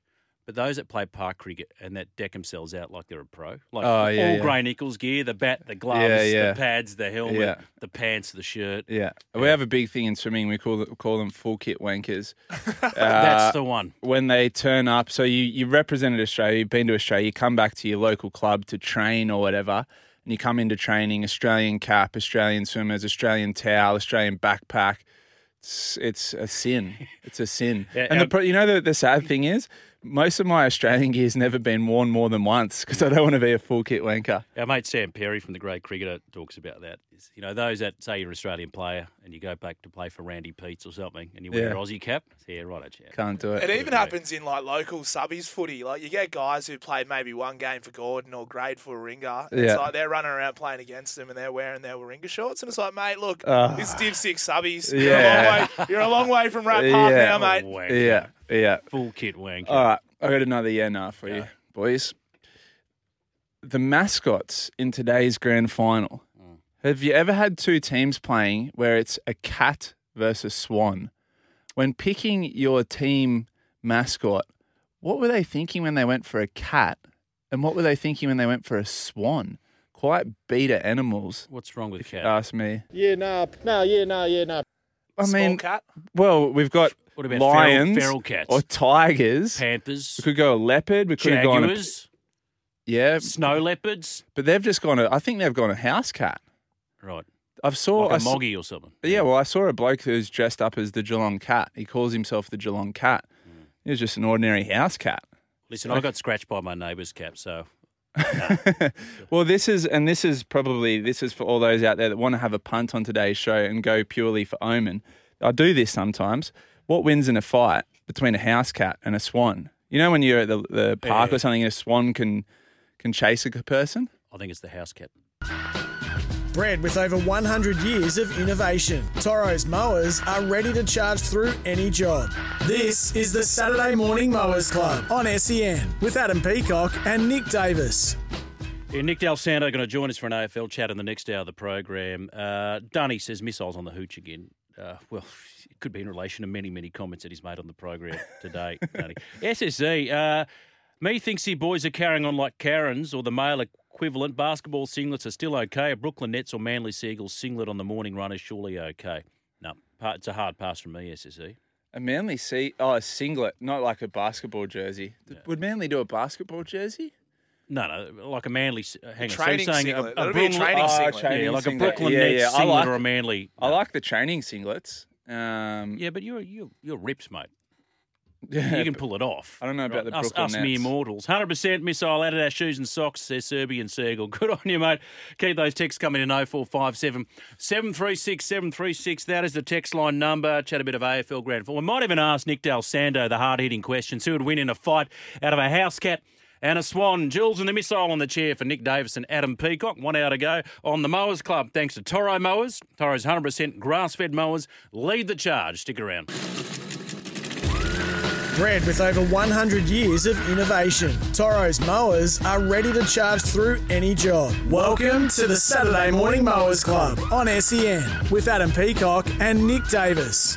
Yeah, Sean O'Sullivan, Jamin Salmon off the bench today, a.k.a. Jules, and the missile. 0457 736 736, the Saturday Mowers Club. Great to have your company wherever you're tuned in. SEN 1170 Sydney, SENQ 693 in Brisbane, Vegas, 1620 in the Gold Coast, and via the SEN app. Shortly, missile, we're going to head down to the MCG and get a bit of Atmos and all the latest from our friend Nick Del Santos, calling the game, the grand final today for AFL Nation between the Cats and the Swans. And Tristan Merlihan will be along again from Top Sport to go through all the markets in the footy and the racing. Now, we did run this up the flagpole just before the news about a cat. You think it's a humble house cat? Just a normal, mascot, right? A normal ass house cat. So if you had a normal ass house cat versus a swan, and you say you pit them, say you chuck them in an octagon, right? Yeah. Who's coming out victorious? Yeah, well, I don't like to guess, Jules. I'm not a guesswork guy. You're thorough with so your I research. researched. I've just researched on YouTube, and I've seen a swan defeat both a cat and a dog. And a dog? What type? Are we talking Great Dane or Chihuahua? Like medium-sized dog, like beagle-sized looking dog. Okay. And the swan was vicious. It's a mean bar. So it just comes in with a beak and bang. Yep. So I'm thinking that's enough of an omen for me. I think the Swans win. I think they win well. Well, Muz on the text line says you've got no idea. Well, I think Missile's agreeing with you, Muz. A pissed-off swan would flog a cat. You'll see... what? You'll see come Chinese dentist, 2:30. 2:30. Okay, yeah. Time's the old dentist report. Thank you. So, Swan v Cat. Can you refute Missile's well-thought-out research there? So, do you think a cat could beat a swan? Again, it depends. Like, I reckon some of those feral cats are pretty nasty. Yeah. But you're saying it doesn't count. Like, that's disqualified because that's not what Geelong's they're just a house cat. And let me double up on omenry here for you, Jules. Yeah. A panther versus a rabbit. Oof, that's not a very close battle. Yeah, but, rabbits are pretty nimble, right? So they could sort of go left, right. You know when they say you run away from a crocodile, so run into zigzag? Yeah. Straight line. So, maybe rabbits are nimble enough they can sort of duck under a tree root or something and get away from the panther. Yeah, but it couldn't in turn beat it like kill a panther. A rabbit couldn't kill a panther. So I think in terms of omens today, the betting for mine, it's pretty easy. Self-explanatory. It does remind me of that joke about the big dog in a fight against the little dog, and the little dog won because the big dog choked on it. Yeah. So you never know. 0457 736 736. All right, let's head down to Melbourne. Atmosphere is electric on a beautiful Melbourne day, rainy and 15 degrees. Nick Del Sando, former St. Anne Kangaroos, calling the game for us thanks to AFL Nation, is on the line right now. Morning, Nick. Morning, boys. How are we all? Going very well. Okay, so if you had is the Geelong cat just a generic house cat, or do you think it's something more fierce than that? Well, just listening to you two guys talk about trying to catch things, I quickly thought, what's easier to catch? Would it be a cat or a swan? And I'm not sure of my answer just yet, but no, these cats aren't your regulation house cat. They're also not your wild variety. They're somewhere probably in between because they're very tamed, but they're also very talented. It's going to be a great day of football today. I like the segue there, Nick. Tell me, for those of us in Sydney, we're obviously all supporting the Swans, but who are the local Melburnians supporting that don't have a team in the fight? It's very conflicting here at the moment. So from my census and speaking to people, including just casual friends in the streets, I feel like it's probably Sydney. Now, the story behind this is, and this is probably nothing sort of against Geelong specifically, but Geelong have been really good for about 20 years, played in a lot of finals. And to give you an example of how much finals they've played, Geelong's captain Joel Selwood, who's one of the all-time greats, has already won 3 premierships in his career. He's about to play his 40th final, so that's the most of all time. And if he wins today, that'll be his 22nd win in finals ever, which is equal to St Kilda in their club's history. And they're coming up to 150 years. That's how good That's embarrassing. That's how good this... It is. That's how good this team has been. So the general feel is we're all sick of Geelong being so good. They are defying the system of being good for a little while and then dropping right off and bottoming out.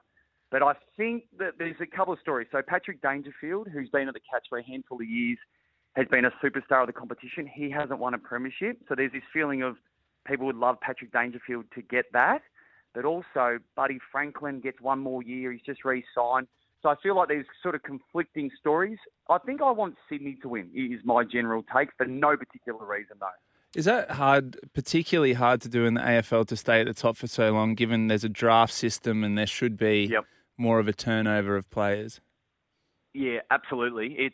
And this is a credit to their footy club, all of them, for a long period of time. And it actually defies, logic, but it actually defies why this draft has been brought in, equalisation. But they've had a brilliant ability to retain players, but also acquire players and draw players to their football club. So they're down the highway from Melbourne an hour or so, and they've changed the narrative about their club. No longer are they the team just out of Melbourne. They're the team out of Melbourne that wants to be out of there. So anybody that wants a little bit of space or wants to live near the ocean and loves fishing, they've drawn all these guys back down to that area of Victoria, and they've done a brilliant job at it. But leadership, high performance, coaches, players have just been exceptional for a long time. The last time these two teams met, I think, was back in March. Nick, do you take much out of that, or has there been too much water under the bridge since then? Yeah, it was round 2, so that was the game where Buddy kicked his 1,000th goal at the SCG. So I think that's probably a little bit too far back to try and draw some comparisons.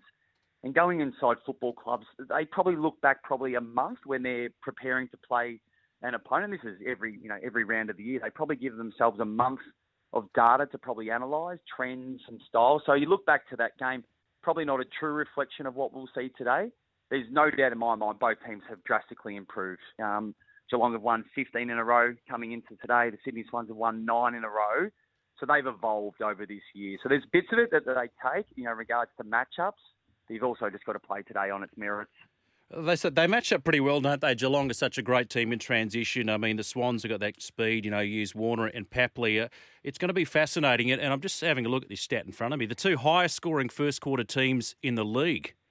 Yeah, I was having a look at some numbers during the week, and, you read the stat line on Geelong, for example, and they're number 1 in this stat and number 2, and you're like, wow, they're really good in offence and defence. And then you look at the Sydney Swans, and they were the alternating numbers. They were 1 and 2 in basically all of those stats.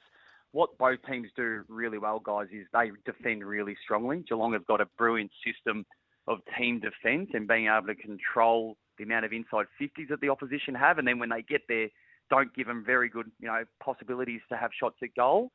And then on the flip side, the Sydney Swans have got this blood culture, which they've grown, and it's becoming legendary about what they're able to do. And it's got more about just grit and just desire to compete, but doesn't make one of them right and one of them wrong. They both do it their way, and it's been really effective this year. Sam Reid, it's now looking likely that he will play with that adductor injury. He got through training okay. I mean, how important is he to Sydney? And do you risk him if he's not 100%? The facts are I don't think many of them are 100%. Now, clearly, Reid is drastically below that given the concern from last week. Whether they're able to give it some local painkilling just to minimise the effects for a couple of hours, quite possibly. I think he's a critical piece. Now, he's not their best player, but what he does structurally is allow other players to be the best player on the ground. He can support in the ruck if he has to. He can be that tall forward. We've seen him go behind the football when the Sydney Swans have been under pressure. So I think all of those pieces allow other players around him to be better. If he's not somewhere near, let's say, 100%, and we know that he's not, you just need to have confidence that he'll be able to at least get, let's say, half a game. Because of the medical sub, he needs to be able to fulfil the role for at least an hour out of the 2-hour game today, would be my take. If you're going to take a risk, make it as minimal as possible. Lance Franklin, he signed that monster 9-year deal, extended for one more. A lot of people at the time said, you're mad. But, as far as, I guess, signings go and commitments go, this is one that's paid off. Even though basically the only thing he hasn't done is won a flag with Sydney. Yeah, it's really difficult to measure. And, there's a bit of that you'd love it to sort of pay off today. That at the end of that initial 9-year contract, which sounded ludicrous at the time, but I love the bravery of the Sydney Swans to go for it as well. They pushed all their chips into the middle of the table. They said, "No, we're going to, pay overs at that stage." Now it doesn't sound like a ridiculous, fee to be paying somebody given the modern pay packets, but I think it's been successful no matter what happens today. And maybe I'm measuring it not only on premierships, but the success of the footy club. Football clubs are businesses as well, and there's a big piece of financial sustainability that's in there, and Bud's been a massive piece of that in a Sydney market. So I think it's been a great move, whatever happens today. But there is a piece of me that would love him to win it anyway. We talked in the last hour, Nick, about, and I saw a lot of this at the grand final day parade yesterday, which is a bit weird actually on the Yarra because everyone's at a distance. It just felt very lame to me, but. Where do you stand on supporters wearing shirts and jumpers and jerseys when their team's not playing? See, I think it's a no-no. Right, so Sydney and Geelong, happy to see the shirts, but if you're like a Bombers fan, no, sorry, champ, pack it away till next year.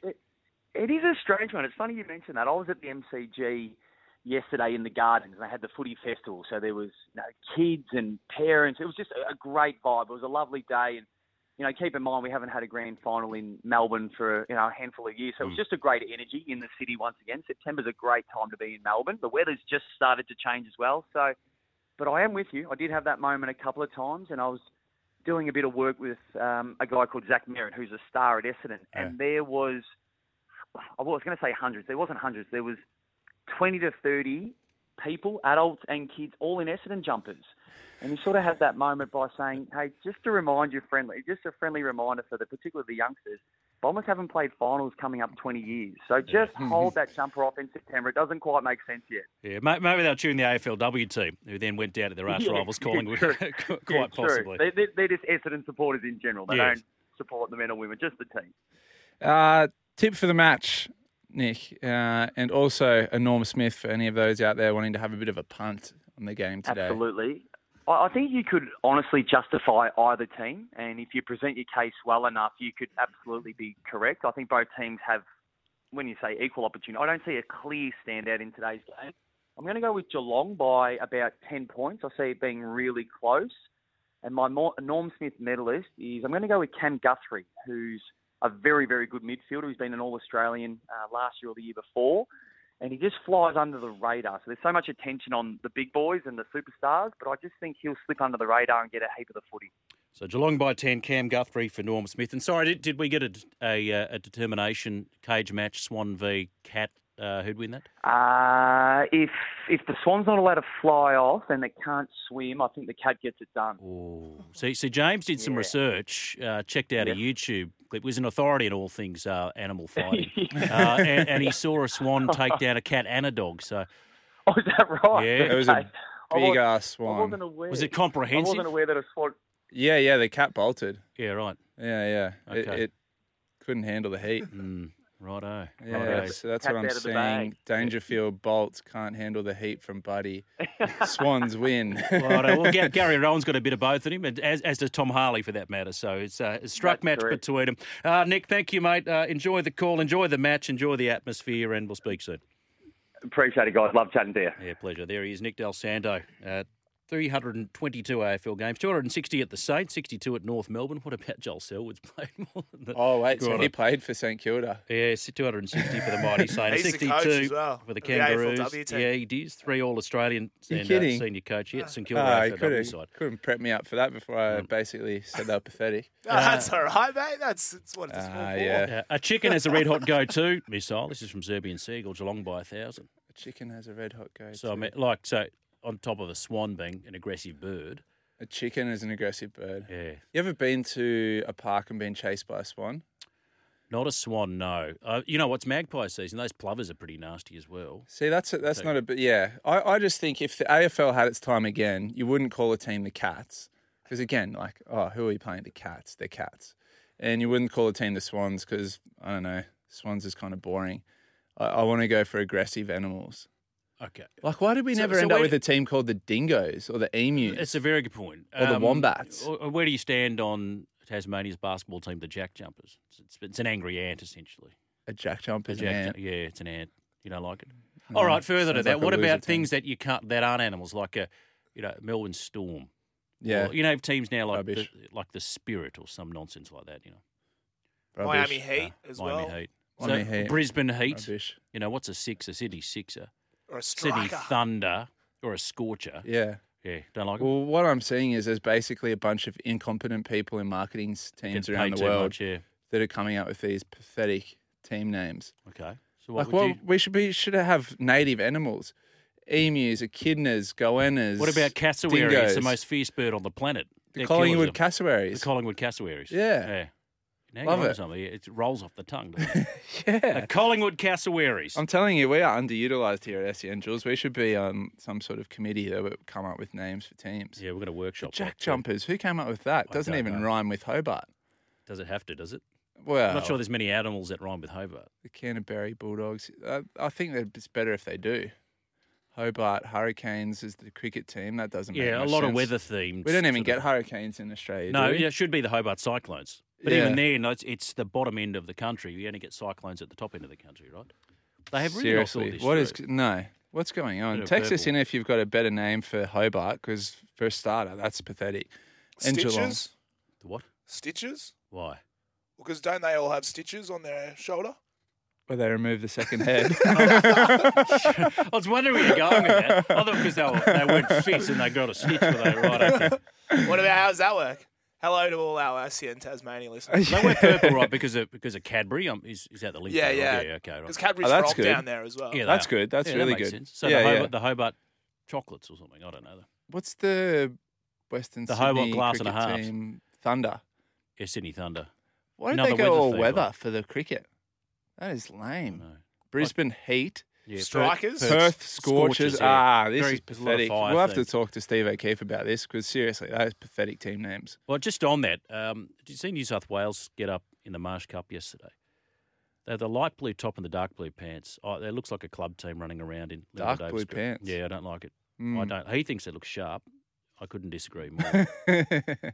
Yeah, no, I don't like that either. It's got to be all the same colour. Elabana Eel. Boys, ask Wally, did Gomersall miss any Queensland forward passes in his time? I reckon he did, Elabana Eel. The famous story is that Barry Gomersall, in the middle of refereeing an Origin game, referred to Queensland as we. You're kidding. Yes. Yeah. We have the feed. Hang on, mate. May you rest in peace. Morning, Kiggy, Maggie, Gibbo, and Junior Kingy. Oh, yeah, my little man.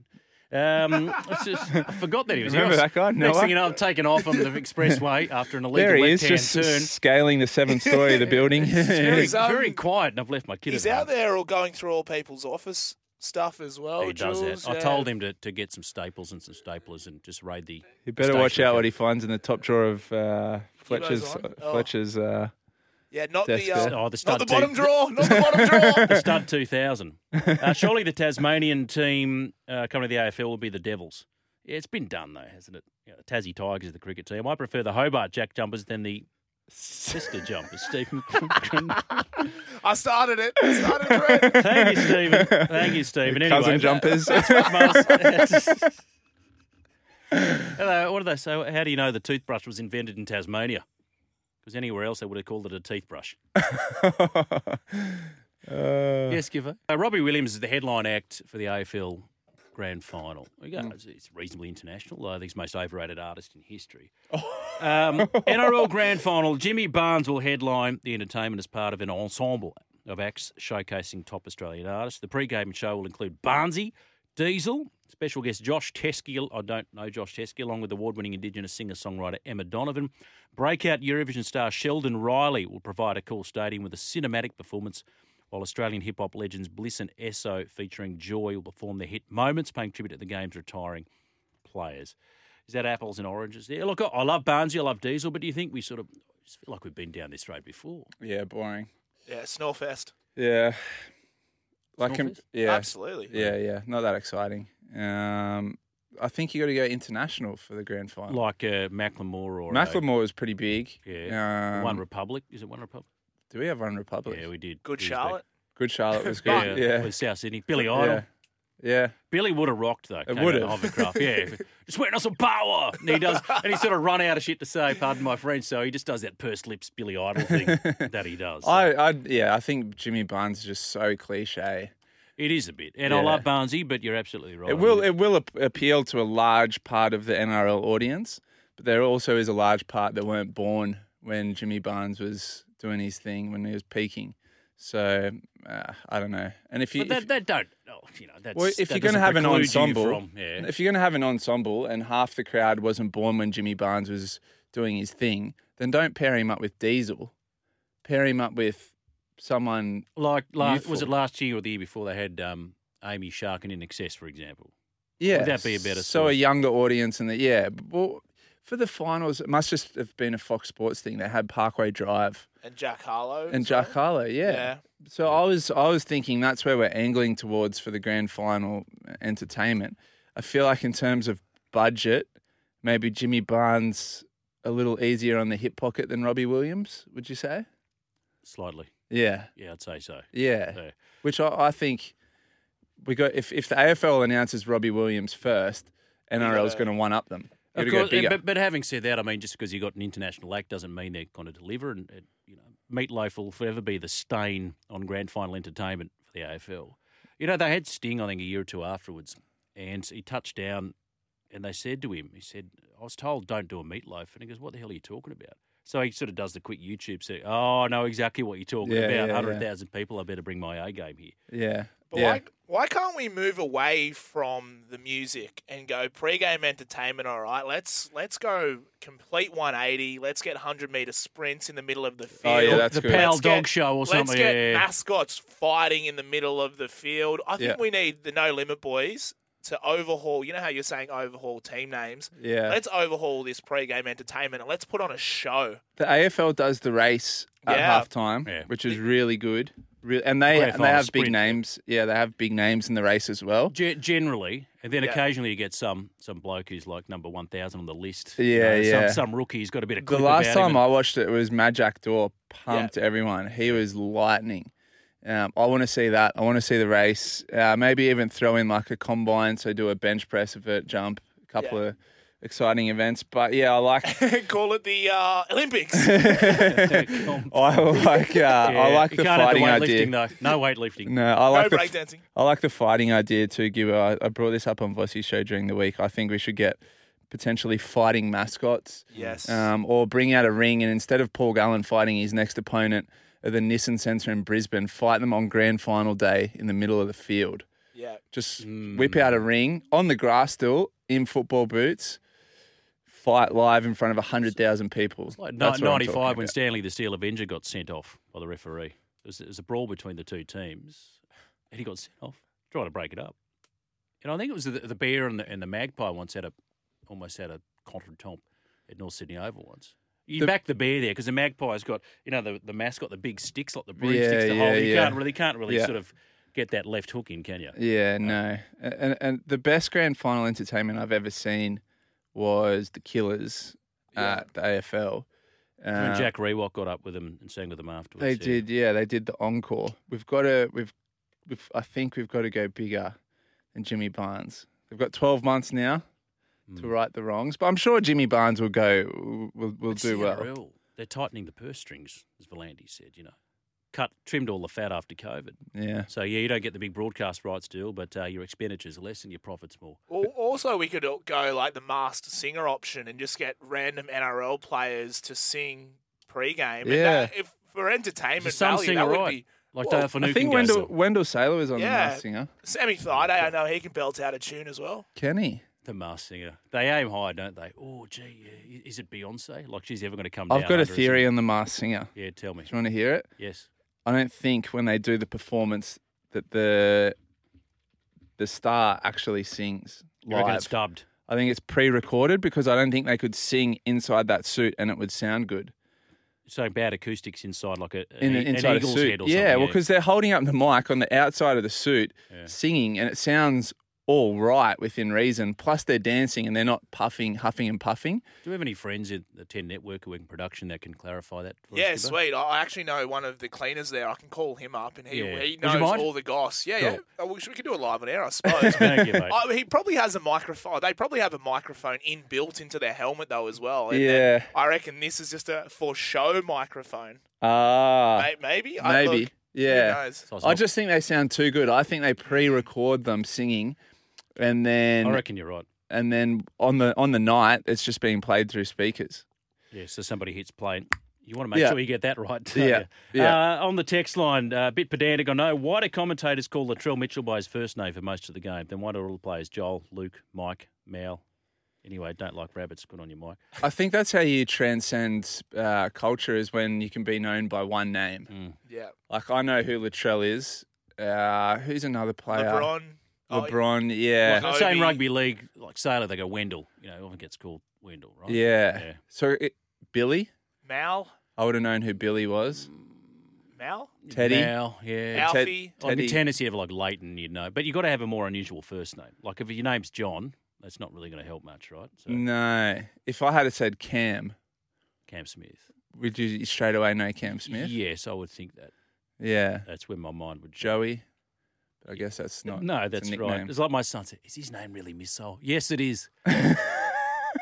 Yes, it is. And his brother's name's Torpedo. Nudie run at half time, says Mike. That's, yes. Yeah, like that. That's some wholesome family viewing right there, Mike. Like that. Let the juniors play at half time. Love watching the little kids going around. Yeah, where they play touchline to touchline. No, you don't like it. Boring. What about this I one? want fighting. I want mascots. Halftime entertainment, all-star band, all Aussies, Penny Wong of the Bongos, Craig McLaughlin vocal. Craig McLaughlin. Yeah. How does he check the mic? Check 1 2. Check 1 2.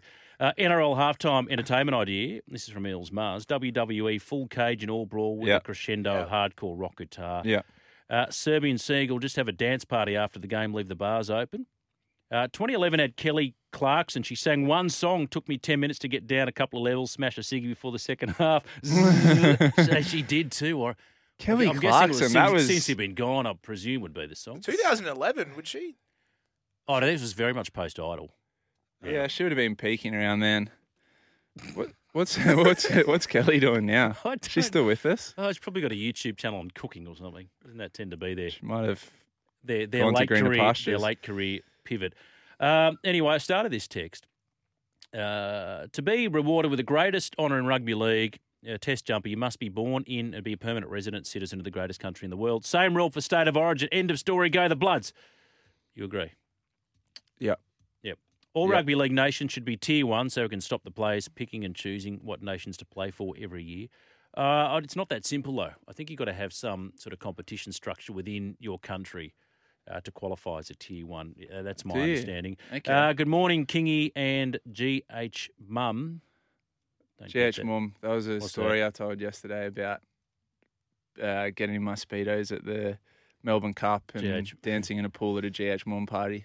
You'd do anything for a crust, wouldn't you? Yeah. I hope you're both well, boys. Yeah, haven't got much interest in tonight's game other than I hope the stinking Rabbitohs get lapped anyway. Back to it. My blood's tragic. Already 5 stubbies in. Go you. Wow, 5 stubbies in. What time is it? Pre-midday. Yeah. That's a long day on the Terps. Missile Assault. Yeah, no, we've done that one.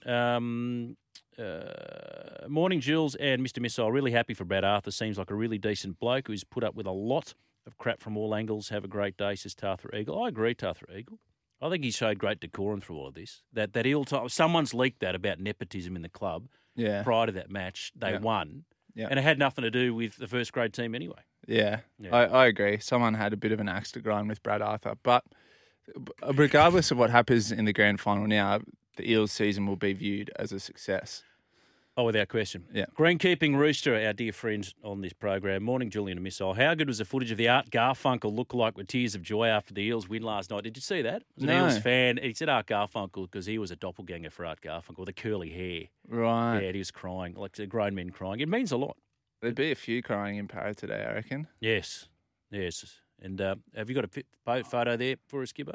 No. It's really beautiful. And actually, Tamara, who's the media manager there, she said, let's find this man. So hopefully Eels Twitter can bandy together and can find out who that man is. So they'll, I don't know. Very emotional guy. He was a missile. It was a missile. Yes, a very emotional guy. Hey, guys, loving the show. This is from Philpy. Wonder who that could be. Just need some social sporting advice from someone relatable. I'm pulling the whites on for Sunday Arvo cricket for the first time in 10 years. Should I rip in or take it easy? Questions for Gibbo. Thank you, Philpy. Well, rip in. You can play cricket hungover. It's the one sport that I felt like all the sports that I've done hungover, it's the easiest.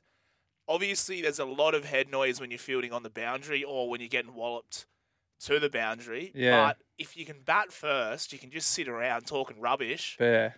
But if you have to bowl first, it's not great. But look, I would back 50-50, get on it, have a good time, and cricket's sweet. Rugby, AFL, any other sport, I wouldn't do it because you're going to get smashed. Whereas in cricket, you're not going to get hurt, really.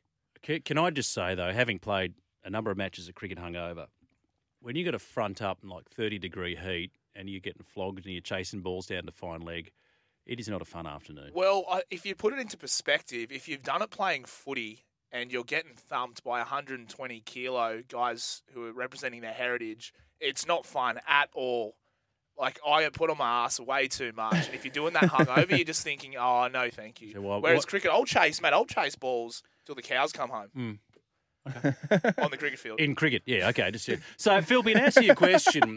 This is the thing, right? I mean, isn't it funny? It's like putting on a suit of armour and you feel invincible. I haven't played in 10 years and I'm just going to rip in. Bowling is probably one of the most unnatural things you can do in sport. So you come off the fence, kick off the long run bowl, you feel good. You won't feel yourself the next day. Your arms will want to fall pull up sore. Oh, Back. Really? You wouldn't believe. It's the back, really. Yeah. Really? When you're throwing thunderbolts down, though, it's... Okay. I wouldn't know. Yeah, and turning easy threes into quick singles. Go, no. Yeah, come back for two. No, I'm good, mate. We've got one on the throw. No, I'll just stay. You're listening to... No, it's not Sunday Crunch Time. No, this is the Mowers Club. It's not Breakfast Show. It's not Arvo's. How have you enjoyed it, boys? It's been good. Yeah. Got a little bit lowbrow there for a while when we started talking Tassie team names. Let's give AFL. Yeah. AFL. We'll marinate on that in the break. Bred with over 100 years of innovation, Toro's Mowers are ready to charge through any job.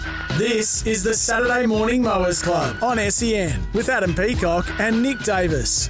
That is us done a dust to Jules and the missile in the chair today. Time flies when you're talking about Tassie. Thank you to Dave. Apparently that Art Garfunkel's supporter's name is Paul Liguri. He goes to every Parramatta game. Good on you, Paul. Thank you as well to Mikey in Geelong. Enjoy the game today. And thank you to 641 and DK11 for your text. Thank you to all our guests on the program, Nick Del Santo, the King, Wally Lewis, Tristan Merlihan.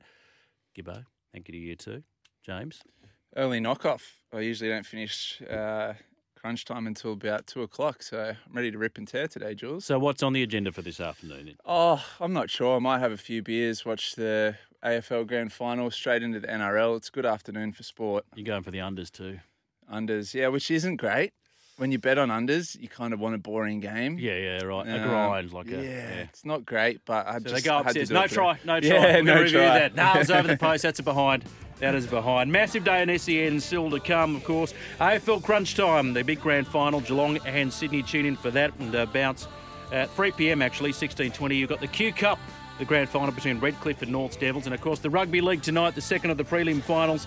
7 p.m. the coverage starts. The Penrith Panthers and the South Sydney Rabbitohs. That is the Mowers Club. Thank you for keeping us company this Saturday morning. Have a great weekend. It's Robbie 11. and Kylie. Oh, let's go. Did you authorise this? Yes, this is me. That's me done.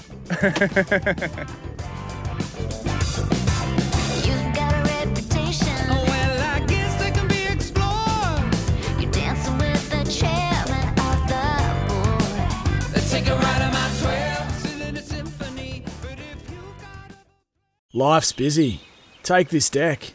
There's heaps to do on it, like polishing off this wine. That's tough. Life's pretty good with a Trex deck. Composite decking with no hard maintenance. Trex, the world's #1 decking brand.